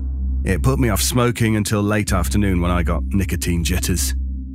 I went out into the garden and lit up, and even though I was a little tender, that first lungful going down was so good. But by about halfway through the cigarette, I was coughing so hard I was bent double. As a middle-aged smoker, I was well used to hacking up chunks, so it was only when the cigarette fell out of my shaking fingers that I figured maybe something was wrong. I went into the bathroom and leaned over the sink. I was coughing compulsively so hard that I thought I was going to tear my throat. It felt like something was stuck in there. I wheezed and choked and thumped my chest with the flat of my fist, trying to shake it loose and bring it up. After a good 5 minutes, a massive wad of bright green phlegm flew out of my throat and splattered against the back of the sink. It stuck to the porcelain like a lump of green-brown chewing gum. I'd be lying if I said I wasn't grossed out when I dislodged it with shaky fingers so I could wash it down the plug hole. Only when I did, I saw something that turned me cold from my head to my feet. The tangle of green gunk, filmed in transparent saliva, had a seam of bright red running through it. There was no mistaking it. The uber loogie was full of blood. I don't know if you've ever experienced this, but there is pretty much nothing more terrifying than seeing blood in your own phlegm, and especially in such quantities. The rest of the weed went straight in the bin. I didn't smoke for the rest of the day or the day after that. Just thinking about it turned my stomach. The rest of the coveted me time while Liz was away was spent on the couch with my phone, Googling blood in phlegm. The horrible possibilities: lung cancer, chronic obstructive pulmonary disease, emphysema, chronic bronchitis. I tried to reassure myself that there were less catastrophic causes. I had been coughing a lot. The blood could have just been from my throat. Maybe I'd picked up a chest infection. These things were far more likely than the horror stories. But when you're past 40 and you're a heavy smoker, you're edging into high-risk territory, and all of the stuff that's unlikely becomes distinctly possible. By the time Liz came home, I had quit smoking. I made my mind up. I was done. That was it for me. I wasn't going to so much as look at another cigarette for the rest of my life. As much as I mourned losing my favourite hobby, I was glad to be free of it. At the last minute, I'd pulled my head from out under the guillotine.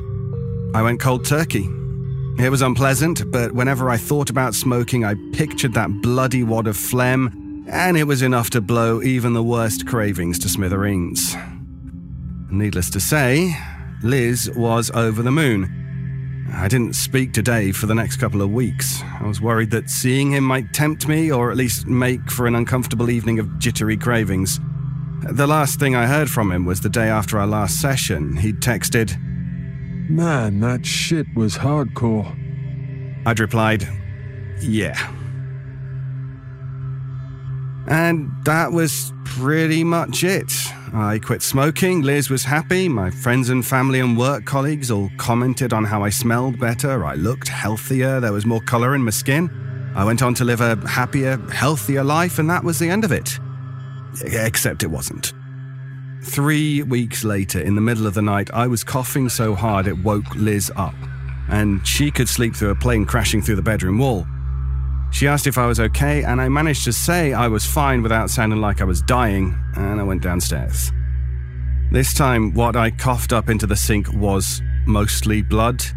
It had some solidity to it, some mass of tissue, but whether it was a clot of blood or phlegm covered in stuff, it was all red. There wasn't even a trace of green mucus. I properly shat myself. If you've seen that film Ivan's XTC when he coughs up a clump of blood onto the pillow, it was just like that. And a week later, he dies of lung cancer. Oh, not a spoiler, by the way, that's how the movie starts. I didn't want to tell Liz, but I couldn't hide my face. I'd turned white.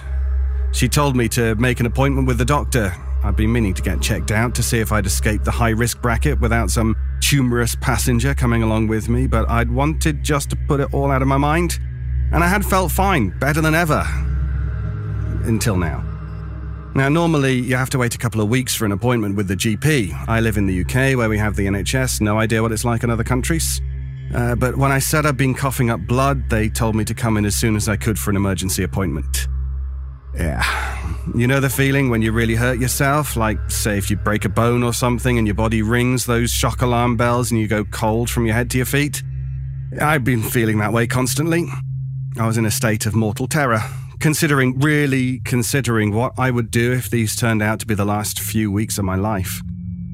I sat in the waiting room at the surgery, and this was all that I could think about. There was no escape from it. The doctor was really good. She smiled and nodded while she took my blood pressure and checked my pulse and reassured me that whilst coughing up blood can be frightening, there could be a whole host of other explanations. It could really all turn out to be nothing. Nevertheless, she referred me for a chest x-ray the following day.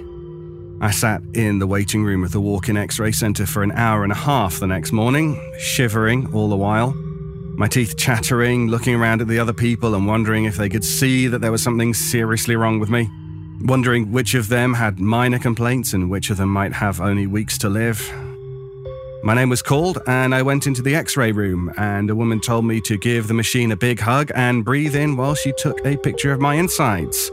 She told me to call my doctor next week for the results. Strangely enough, as I walked out of there, I started to feel normal again. Whether it was because I was doing something about it or just the idea that, hey, it might all turn out to be nothing or at least something less bad than it could be, I don't know. But I managed to go to work as normal the rest of that day, to have dinner with Liz and enjoy the conversation and the food. The surgery called the next morning. When was the earliest time I could come in? Immediately it all came flooding back, the panic, the shaky hands, the thoughts of mortality, the cold feeling eerily reminiscent of those hallucinatory deep dives through space.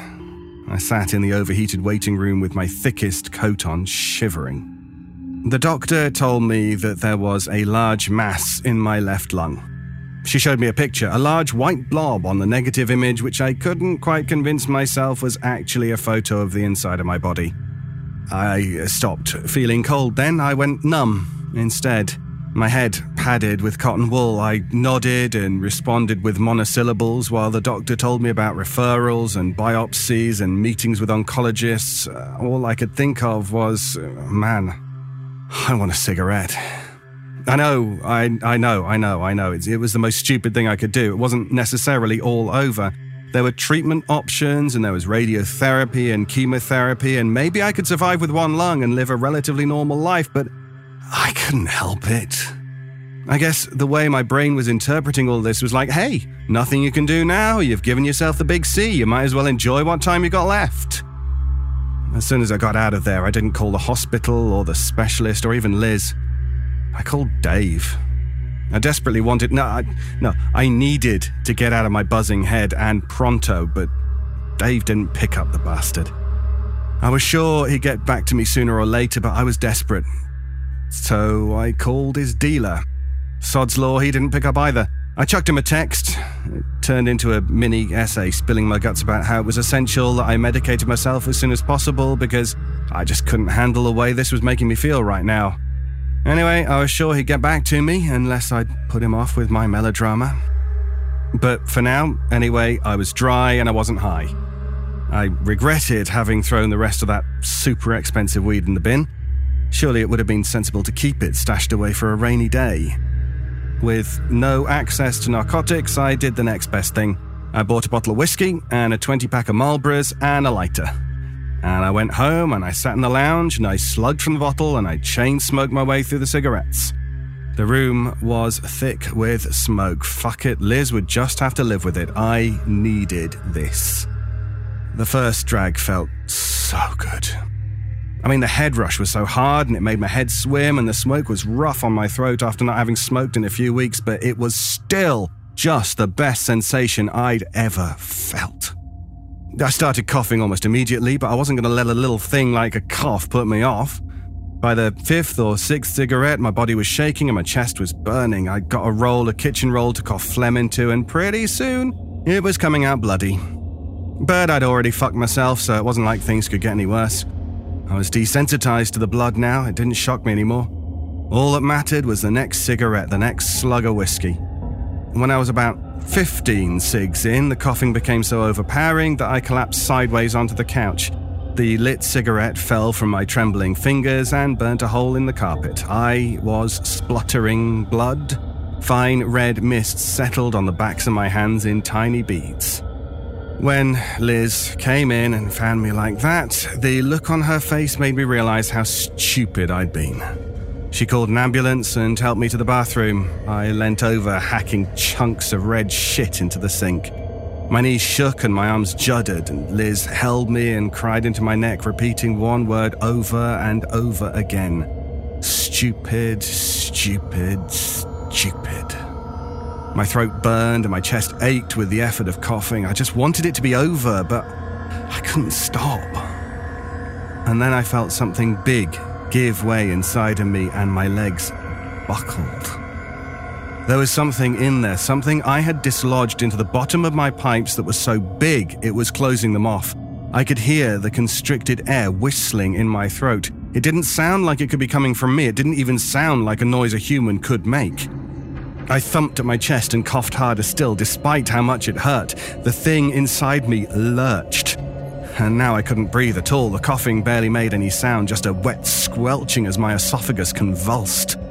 I looked up at the mirror and my eyes were weeping and cracked and there was blood all around my mouth dripping off my swollen lips. My face was turning blue, and no matter how hard I thumped at my chest, I couldn't dislodge the thing that was blocking it.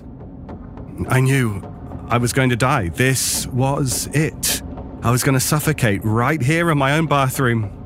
I couldn't bear to look at Liz's face. I shoved her off and she crumpled off into a corner, sobbing.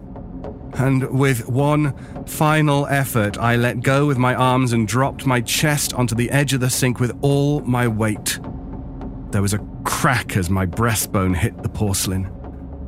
And I breathed in air. I opened my eyes. I was staring into the sink. Inches away from my face, there was a mass of tissue about the size of my fist. It looked like a ball of worms cocooned in bloody phlegm. And it was moving, writhing. The worms wriggled and stretched free of the sticky pink saliva, and underneath all the gore, they were shiny and black. They whipped and flexed as if searching for something. I had the sense that this wasn't a collection of individual worms, but one organism. And as I stood there, transfixed, my forehead on the ledge at the back of the sink, I could have sworn they were reaching towards me, towards my mouth. I had no strength left to resist. I was powerless to stop them forcing themselves between my lips, but thank God for Liz. She wrenched me away from the sink and she attacked the mass with the end of a toothbrush until it slithered down the plug hole. She told me later that she poured drain cleaner down every plug hole in the house. But I wasn't there to see that part. Shortly after the thing had been flushed, the ambulance arrived. I was rushed to hospital by a bunch of businesslike paramedics. As soon as I arrived, I was taken for an exploratory X-ray. And the mass that had appeared in my lungs before, the tumour, it was gone. It was impossible, the doctors said, for someone to cough out their own tumour, and when I suggested that maybe it wasn't a tumour, they frowned and whispered to each other. I hadn't had a biopsy yet, so they hadn't had a chance to analyse the tissue. Over the following weeks, I was subjected to a host of tests, but they found nothing, and I was given a clean bill of health. My suggestion that it could have been an organism was met with a barely muted amusement. There is no known parasite that could grow to that size in a person's lung, certainly not without being detected, and probably not without killing them. My best guess at what had happened? I smoked it out. Neither Dave nor his dealer ever got back to me. A month later, they found Dave floating in the local reservoir. They said it looked like he'd been hollowed out from the inside. I still don't smoke, and I don't drink tap water either.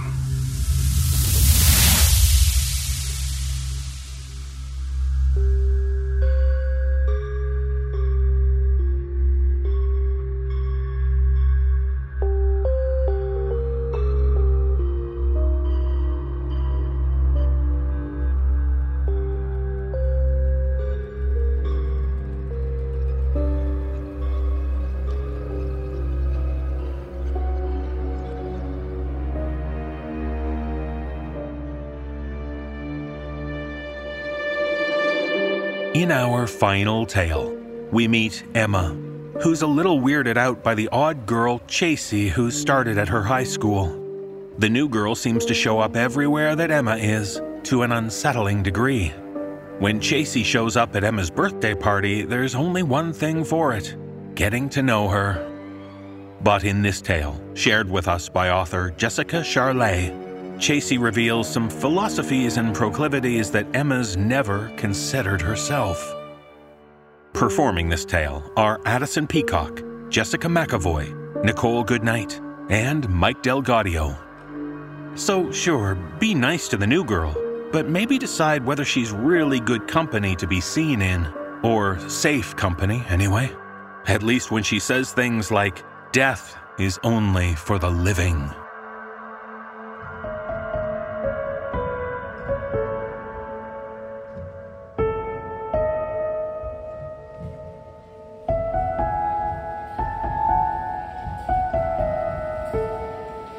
Your dead grandmother doesn't give a shit that she's dead. You do. These were the words Chasey told me when I came back to school after the funeral. That was when I decided I did not like the new girl.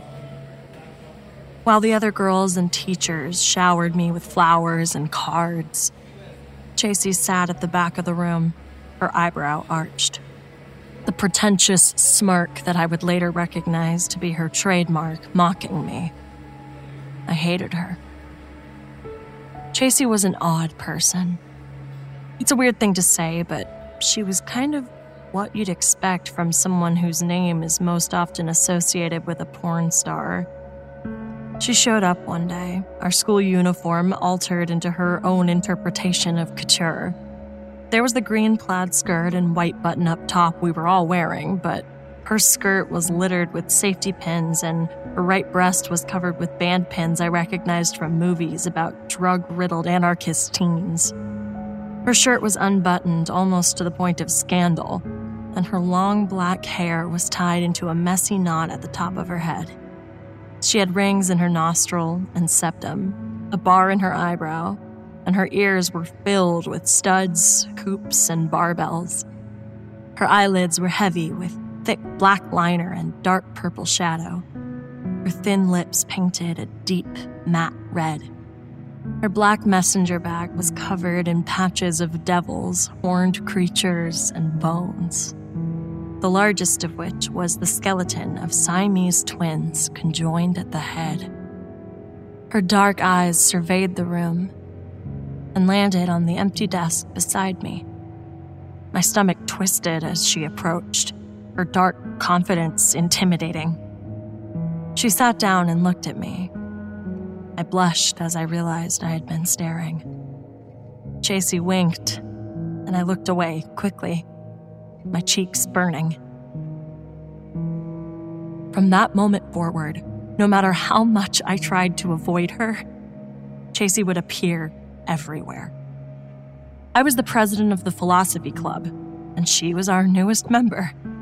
I was one of the editors for the school newspaper, and she became one of our photographers. She would eat lunch at the table next to me and my friends.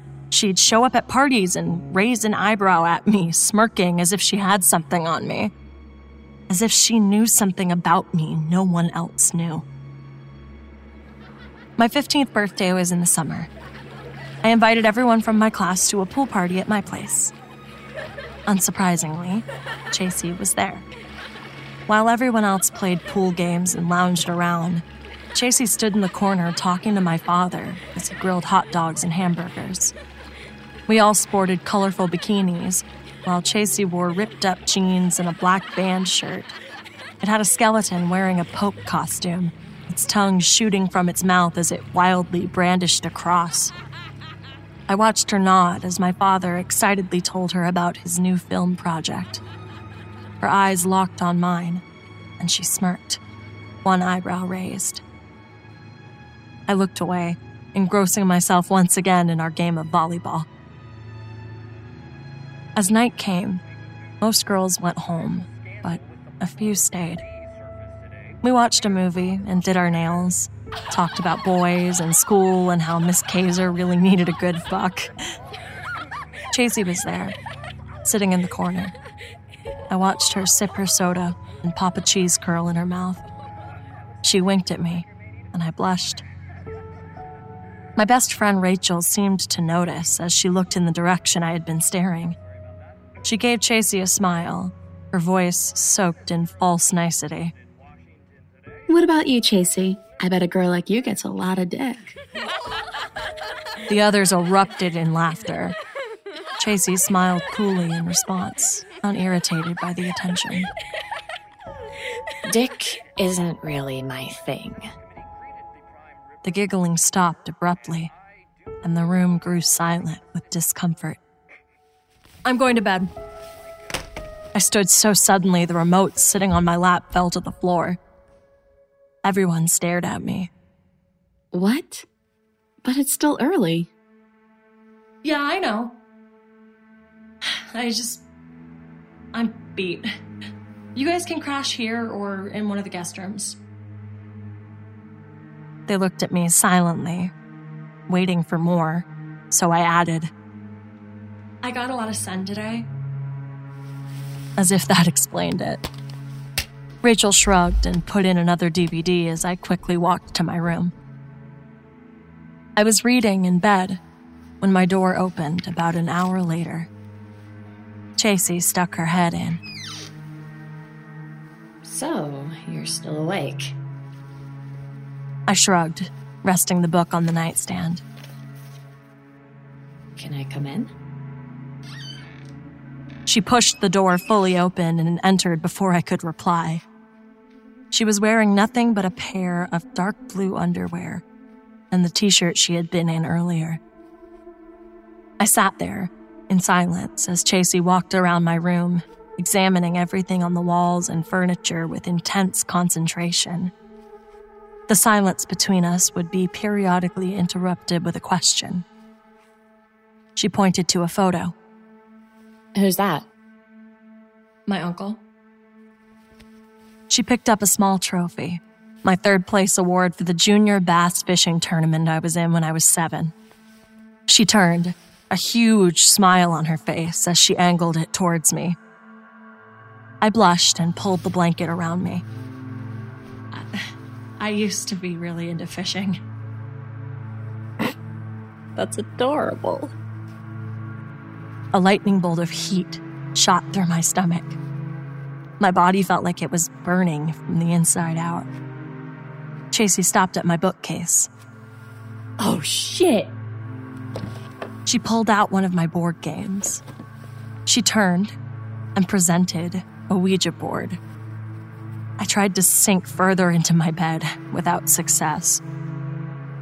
Oh, I was also really into ghosts and stuff when I was a kid. So there was a younger version of yourself that was super into demons and fishing. I shrugged. That's amazing. She sat down on the carpeted floor and lifted the box, allowing the bottom to fall with a loud sucking noise. She took out the board. Holy shit, real wood! Man, this is fucking fancy. Her nose was barely an inch away from the black, intricate designs around the edges. She looked up and raised her eyebrow. Aren't you gonna join me? I swallowed and slid out from under the covers, very self-conscious of my baggy pink pajama pants. I groaned internally as I remembered that they were even covered in little hearts. I wished I had been wearing something more mature, something sexier. I sat across from her, the board between us. Without a word, we both placed our fingers lightly on the planchette. Chasey straightened her back and shifted her shoulders. We call on you, spirits of old and new. Tell us your secrets. She swayed side to side as she hummed a static tone as if meditating.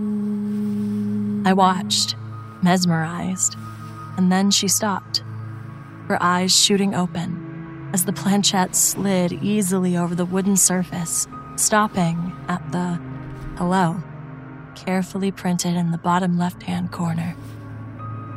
We locked eyes, my heart thumping in my chest.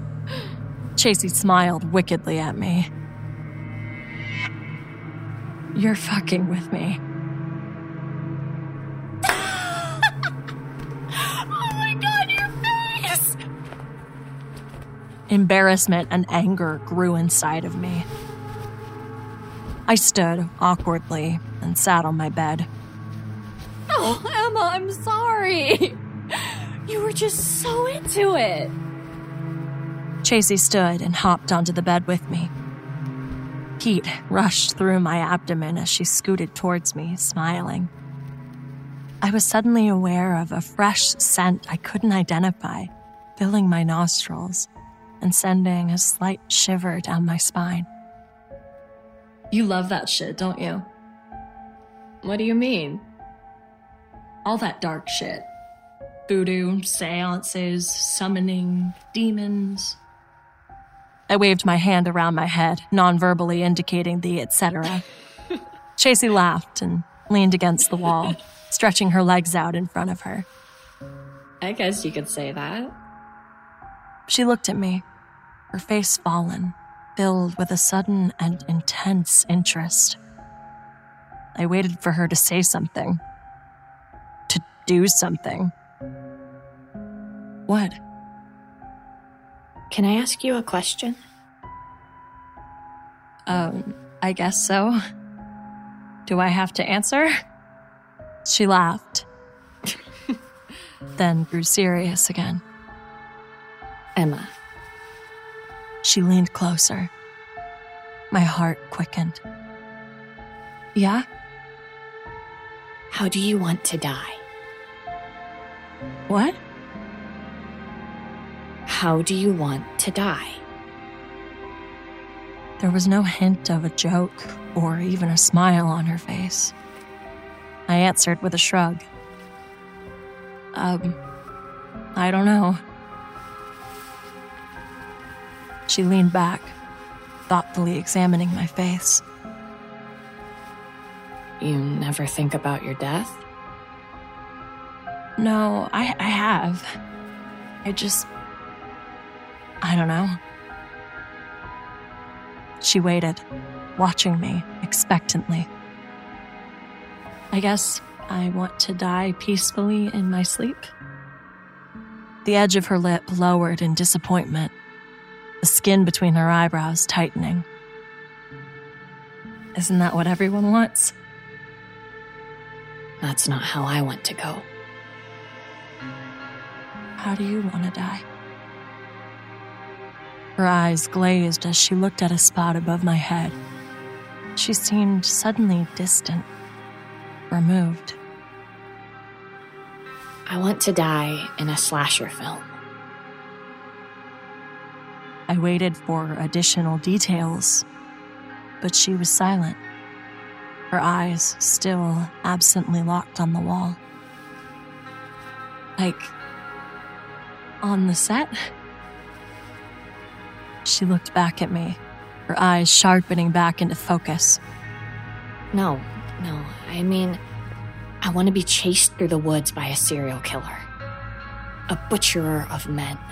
I pulled away, suddenly aware of how close her face was to mine, and rested my back against the firm headboard.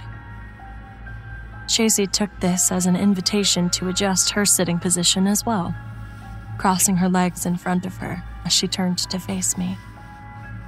She settled, and I tried to ignore that her knees were now resting against mine. She leaned in, her face filled with urgency. Dying is the last thing you will ever do. Why would you want to die in your sleep? I want to be aware of my death. I don't want to be numb to it, in shock like if you freeze or drown. I want to be in the moment for as long as possible. If I'm being chased by a crazed lunatic, my adrenaline will be heightened. I will be more focused than I have ever been in my life. Every second will stretch into hours. There I will remain for an eternity, trapped in my own demise. I will be in the moment, no longer existing outside of it. My thoughts won't be in the past, the life I've led, my regrets and unfilled wishes. I'll be there and nowhere else, running, surviving until I am nothing but a memory. My mind and thoughts vanished forever. I will be no more. But before that, I will be aware of my death in a way most people will never be aware of anything in their entire lives. I will be forced to savor every last second of the last moments of my life. Chasey stopped. She was breathing hard at this point, her face only inches from mine. I swallowed and stared at her, unsure of what to say. And then she closed the space between our lips. My mind went blank. Her lips were so soft, her scent so delicious. She opened her lips slightly, pushing mine apart, and her tongue gently coaxed mine to join. Her mouth never leaving mine, she pushed me down into the bed, one hand at the base of my skull, the other on my shoulder. She dropped her body onto mine, her breasts pressing into my much smaller ones. I was jarringly aware of my inexperience, my small chest, my slight stomach rolls. And then she kissed harder, and all those thoughts dissipated as I lost myself in the moment.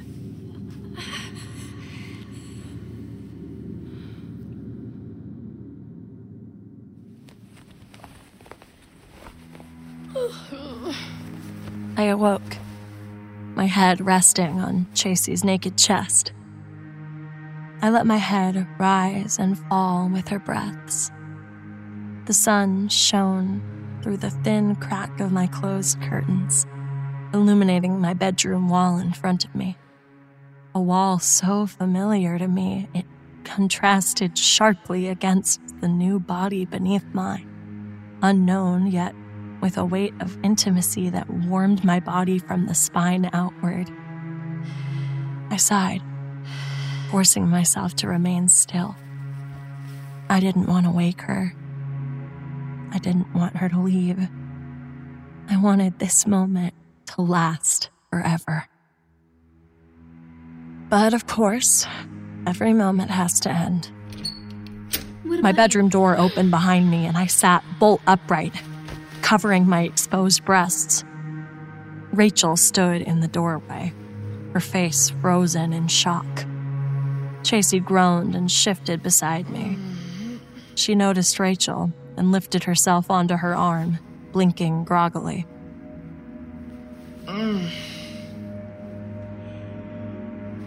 Morning, Rach. Rachel was staring at Chasey, unable to move her eyes away from her nudity. Finally, her eyes moved to mine. We stared at each other. I couldn't breathe. I couldn't move. I couldn't react. I have to go home. She stepped back, closing the door behind her. I sat there, my body trembling. Chasey straightened, watching me with concern. But I couldn't look at her. Shame poured from the top of my head down, filling my heart and stomach with a disgusting sourness like yellow bile. Chasey rested her hand on my back. Are you okay, Emma? Her voice was so innocent, so unaffected by what just occurred. I forced my face to turn towards her, to meet her eyes. Chasey leaned in, kissed my lips lightly. I flew from the bed and ran to my dresser, grabbing a bra, shirts and jeans falling to the floor beside me in my haste. Chasey stood from the bed. Emma? Her voice sounded afraid, something I had never heard from her before. I whipped around, holding loose clothing close to my chest, hot, angry tears filling my eyes. Get out! Emma, out! I pointed to the door with my free hand. She picked up her shirt and panties from the floor and left. Her head hung in defeat.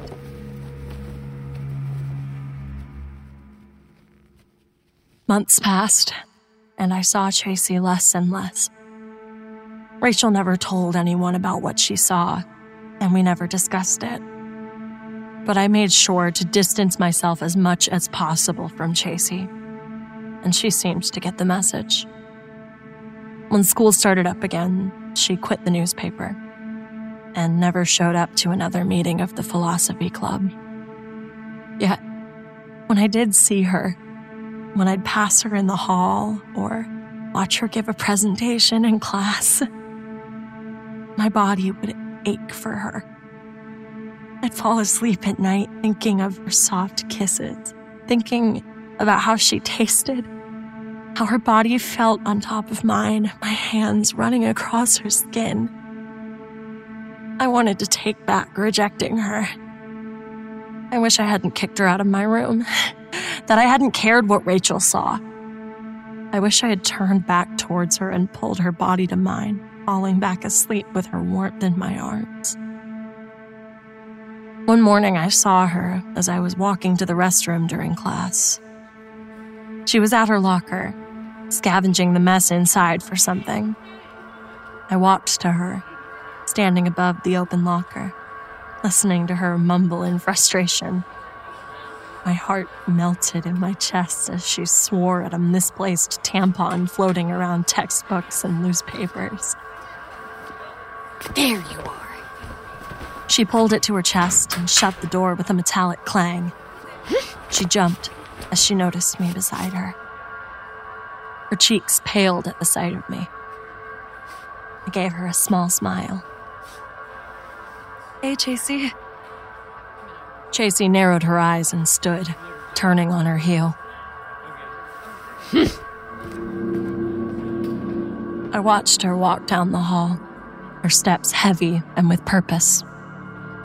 My heart stung with the pain I knew I had caused her, the pain I now felt. A few days later, I wrote Chasey an apology note and slipped it into her locker through the slats in the door, asking her to text me so we could chat about it, about us. Chasey never texted. I left a few more notes and even tried texting her, but I never got a response. Until one day, when I opened my locker, and a black card fell out onto the dusty linoleum floor. I picked it up. My name was written in red ink on the front in Chasey's handwriting. My heart fluttered, and I shoved my books into my locker so my hands would be free to peel it open.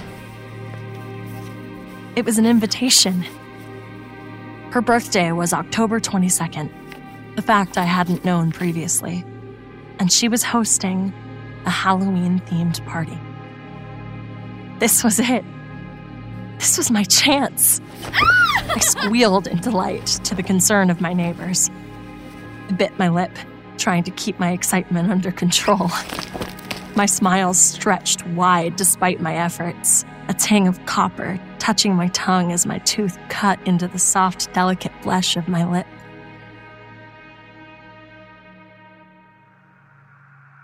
The address on the invitation took us to an old, warped house, far from the neat and uniform subdivisions me and my friends live in. My dad eyed the disheveled slate roof and drooping porch of the one-story home with concern. Who is this friend again? Chasey. You met her at my birthday? She was the only one who talked to you? Oh, the little goth girl. Yeah, I remember. She was... Yeah, I have the house again. Nice. I rolled my eyes. Dad, stop being a snob. I'm not being a snob. I know not everyone has the same money we do. I just didn't expect our home to be so... run down. Ugh. I opened the door to leave. Hey! I turned and gave him a quick hug. Love you, kiddo. I'll pick you up tomorrow morning. Thanks, Dad. I gave him a peck on the cheek and shot from the seat. Be good. I pulled at the short skirt of my crushed velvet dress. It had taken me forever to pick a costume. I wanted something mature and sexy without being too slutty. I decided to go as a witch. My deep purple dress was fitted, but not too tight, with a low neckline that complemented the large metal cross that hung around my neck. I wore the strapless bra I had bought for my cousin's wedding the year before, the stiff, tight, padded cups giving me undeserved cleavage. To complete the ensemble, I wore a black pointed hat and carried an old wooden broom I had found in the attic. My dad's car idled in the rocky driveway as I walked to the front door, my heart hammering in my chest. I lifted my hand to knock, but it swung open before I could, revealing Chasey, dressed as Drew Barrymore from Scream. Her eyes drifted to my cleavage, and she looked up at me, smiling wickedly, her eyebrow arched. I felt warm, my breath taken away by the familiar expression I hadn't seen in months. Come on in. I turned and gave my dad a final wave. I stepped inside and heard the heavy vehicles slowly pull away. The house was dark, illuminated only by the candles that covered every surface. I leaned my broom against the wall. Jesus, you're gonna burn your house down. This isn't my house. It's not? Of course not. You really think I live in a shithole like this? No, I live in a nice little suburban McMansion just like you. But I wanted someplace special for my birthday. Chasey walked through a doorway and I followed her into the kitchen. She grabbed a tall boy from the counter and passed it to me. Drink up. I pulled the tab, piercing the thin metal with a sharp hiss, and looked around. Where is everyone else? Oh, the guest of honor should be here soon. Aren't you the guest of honor? Chasey looked up at me and stuck her tongue out flirtatiously. I wanted to kiss her. I wanted to hug her, bring her close to me, press my body into hers, and kiss her. But instead, I brought the warm beer to my mouth and drank. I felt uncomfortable with her. I still longed for her. As she walked in front of me back to the living room, I had to resist the urge to reach out and touch her. She sat on the couch and I sat beside her, giving ample space between us, forcing myself not to lean towards her, to smell her, to lose myself in her. We sat there in stiff silence until she turned to me, quite abruptly, her eyes peering into mine with a surprising softness. I could see a genuine earnestness beneath the cool pool of her irises. Thank you. For what? For coming. Of course. Thanks for inviting me. I was worried you never wanted to see me again. The air shimmered in the sea of flames surrounding us, a dull heat radiating from the candles, emphasizing the heat growing in my body. Chasey leaned in and kissed me. It was as soft and sweet as I remembered. I pushed my mouth into hers, relishing the warmth as I placed my hand on her thigh. I parted my lips, preparing to deepen the kiss. She tore away, looking toward the door. Chasey turned to me, eyes wide. Run. Huh? Chasey jumped up from the couch, pulling my arm and leading me quickly back into the kitchen.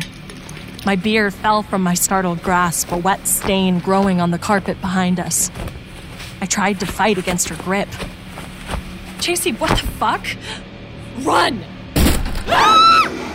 I looked back in time to see the head of an axe being pulled from the split wood of the front door. My broom fell with the force, landing onto a wall of candles. What the fuck? Chasey pulled again at my arm, and this time my body obeyed without resistance. We ran across the kitchen to the back door, which Chasey threw open. She pulled me into the cool night air. Chasey and I were running across the yard now, running towards a line of trees. I looked over my shoulder and saw the large, shadowy figure of a man fill the open doorway we had just left, an axe hanging from his hand. I turned forward, quickening my pace. What the fuck? What the fuck? We burrowed deeper into the woods. I stumbled on a tree root and Chasey pulled me to her. We have to keep going. She started running again, her hand tight around my own. Chasey, what did you do?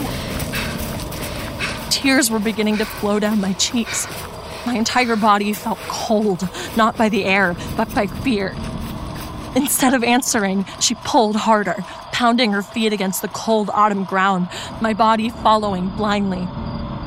My breath was starting to catch in my throat with the effort of running, my gasps for air harshly mixing with fear, combining as well as water and oil, creating a battle of will in my lungs. I tried to scream and cough at the same time, but instead sputtered out gibbered sobs. Come on, it's just up here. I looked to see her dragging me to an old, dilapidated shed. Chasey dropped my arm as she thrust the door open.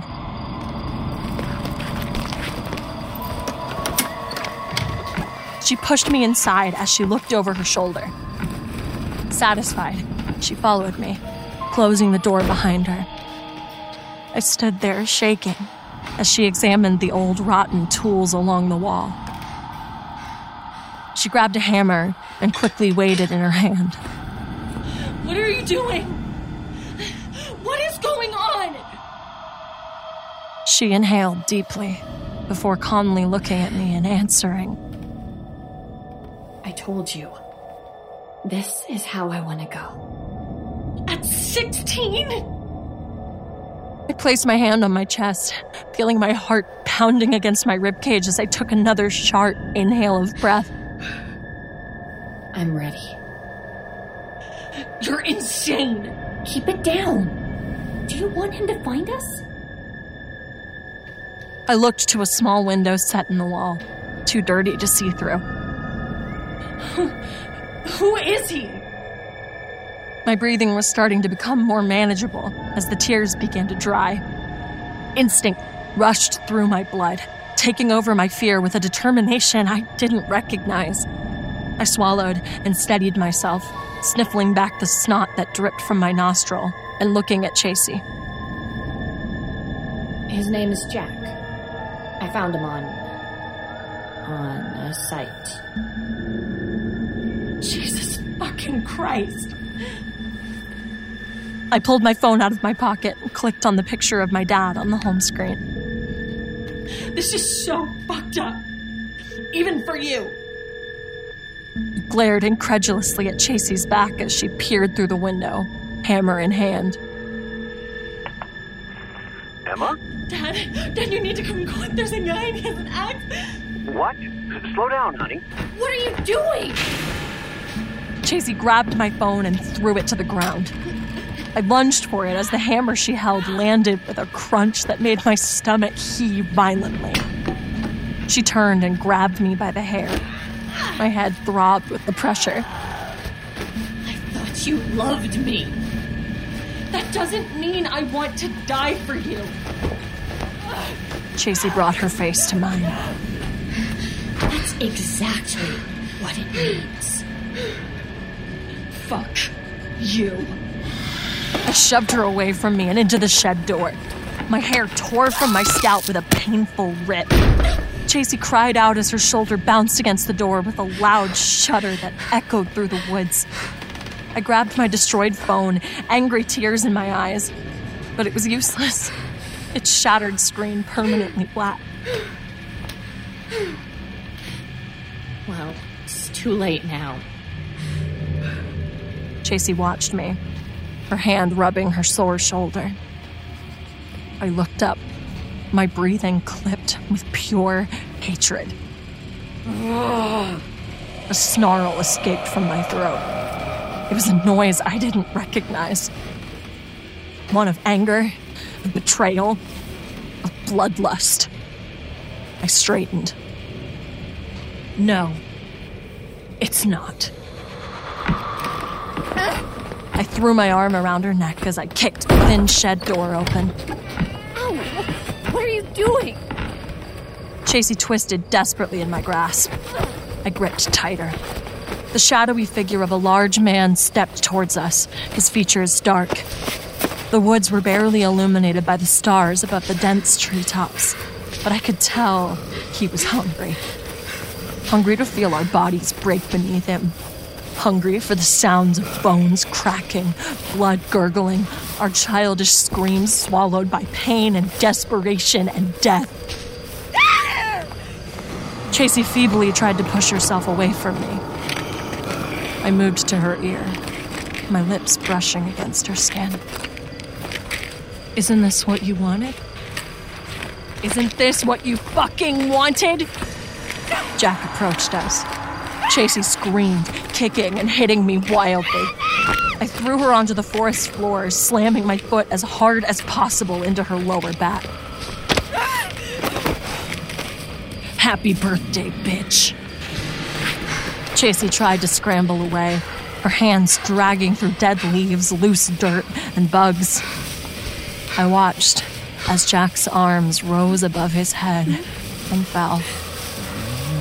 The head of the axe shone in a non-existent light, as if it were illuminated by some holy source separate from the reality around us. The axe swung downwards, taking what felt like hours to land with a bloody thunk as it dug into Chasey's leg.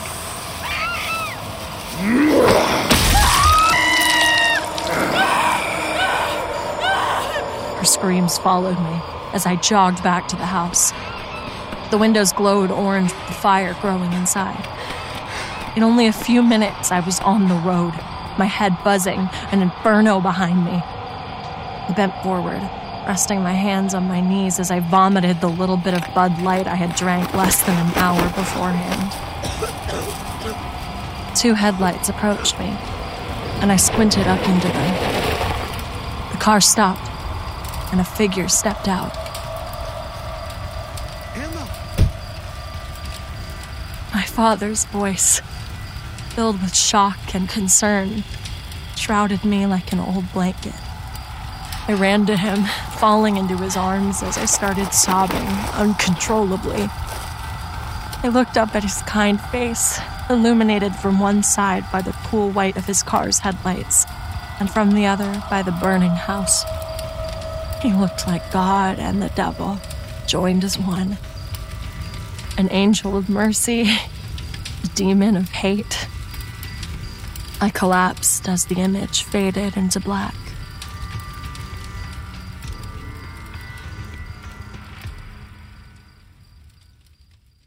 The police asked me a lot of questions. I told them it was Chasey's birthday party, that the weird girl at school didn't have any friends, that she invited me and I went to be nice, that a man came and chased us with an axe, that I lost Chasey, that I didn't know what happened to her, that I called my dad, that I dropped my phone in the woods, that I didn't know how I had gotten away, that I had just ran.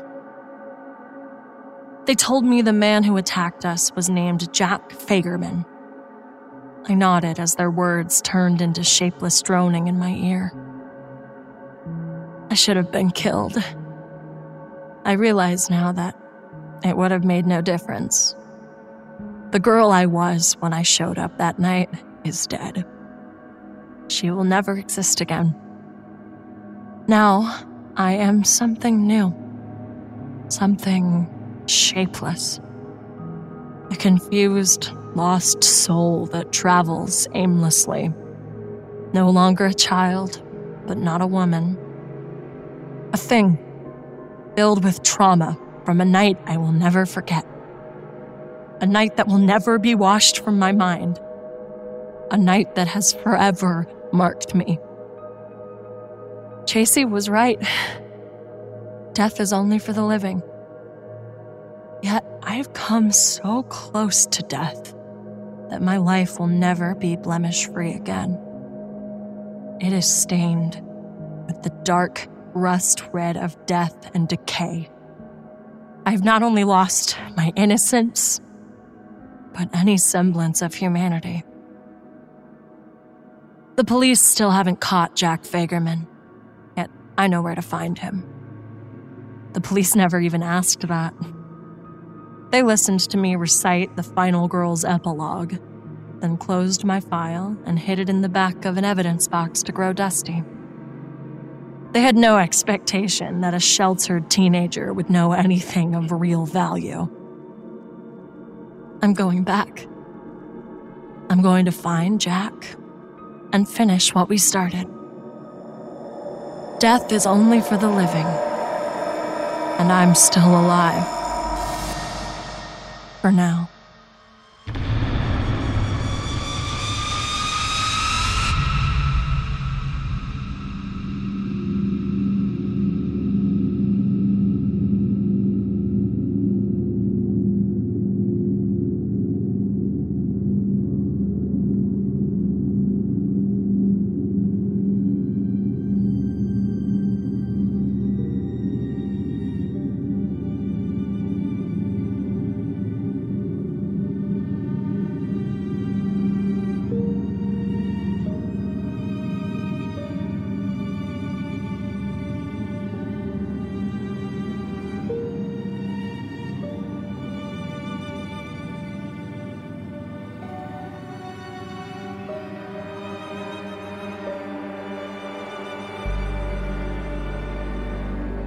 The spells are wearing off for now, but the magic will linger. The shop will be open again next week with more spells to enchant you. Visit the NoSleepPodcast.com for show notes and more details about the people who bring you this production. And on their behalf, we thank you for being a supportive, sleepless member. This audio production is copyright 2020 by Creative Reason Media, Inc. All rights reserved. The copyrights for each story are held by the respective authors. No duplication or reproduction of this audio program is permitted without the written consent of Creative Reason Media, Inc.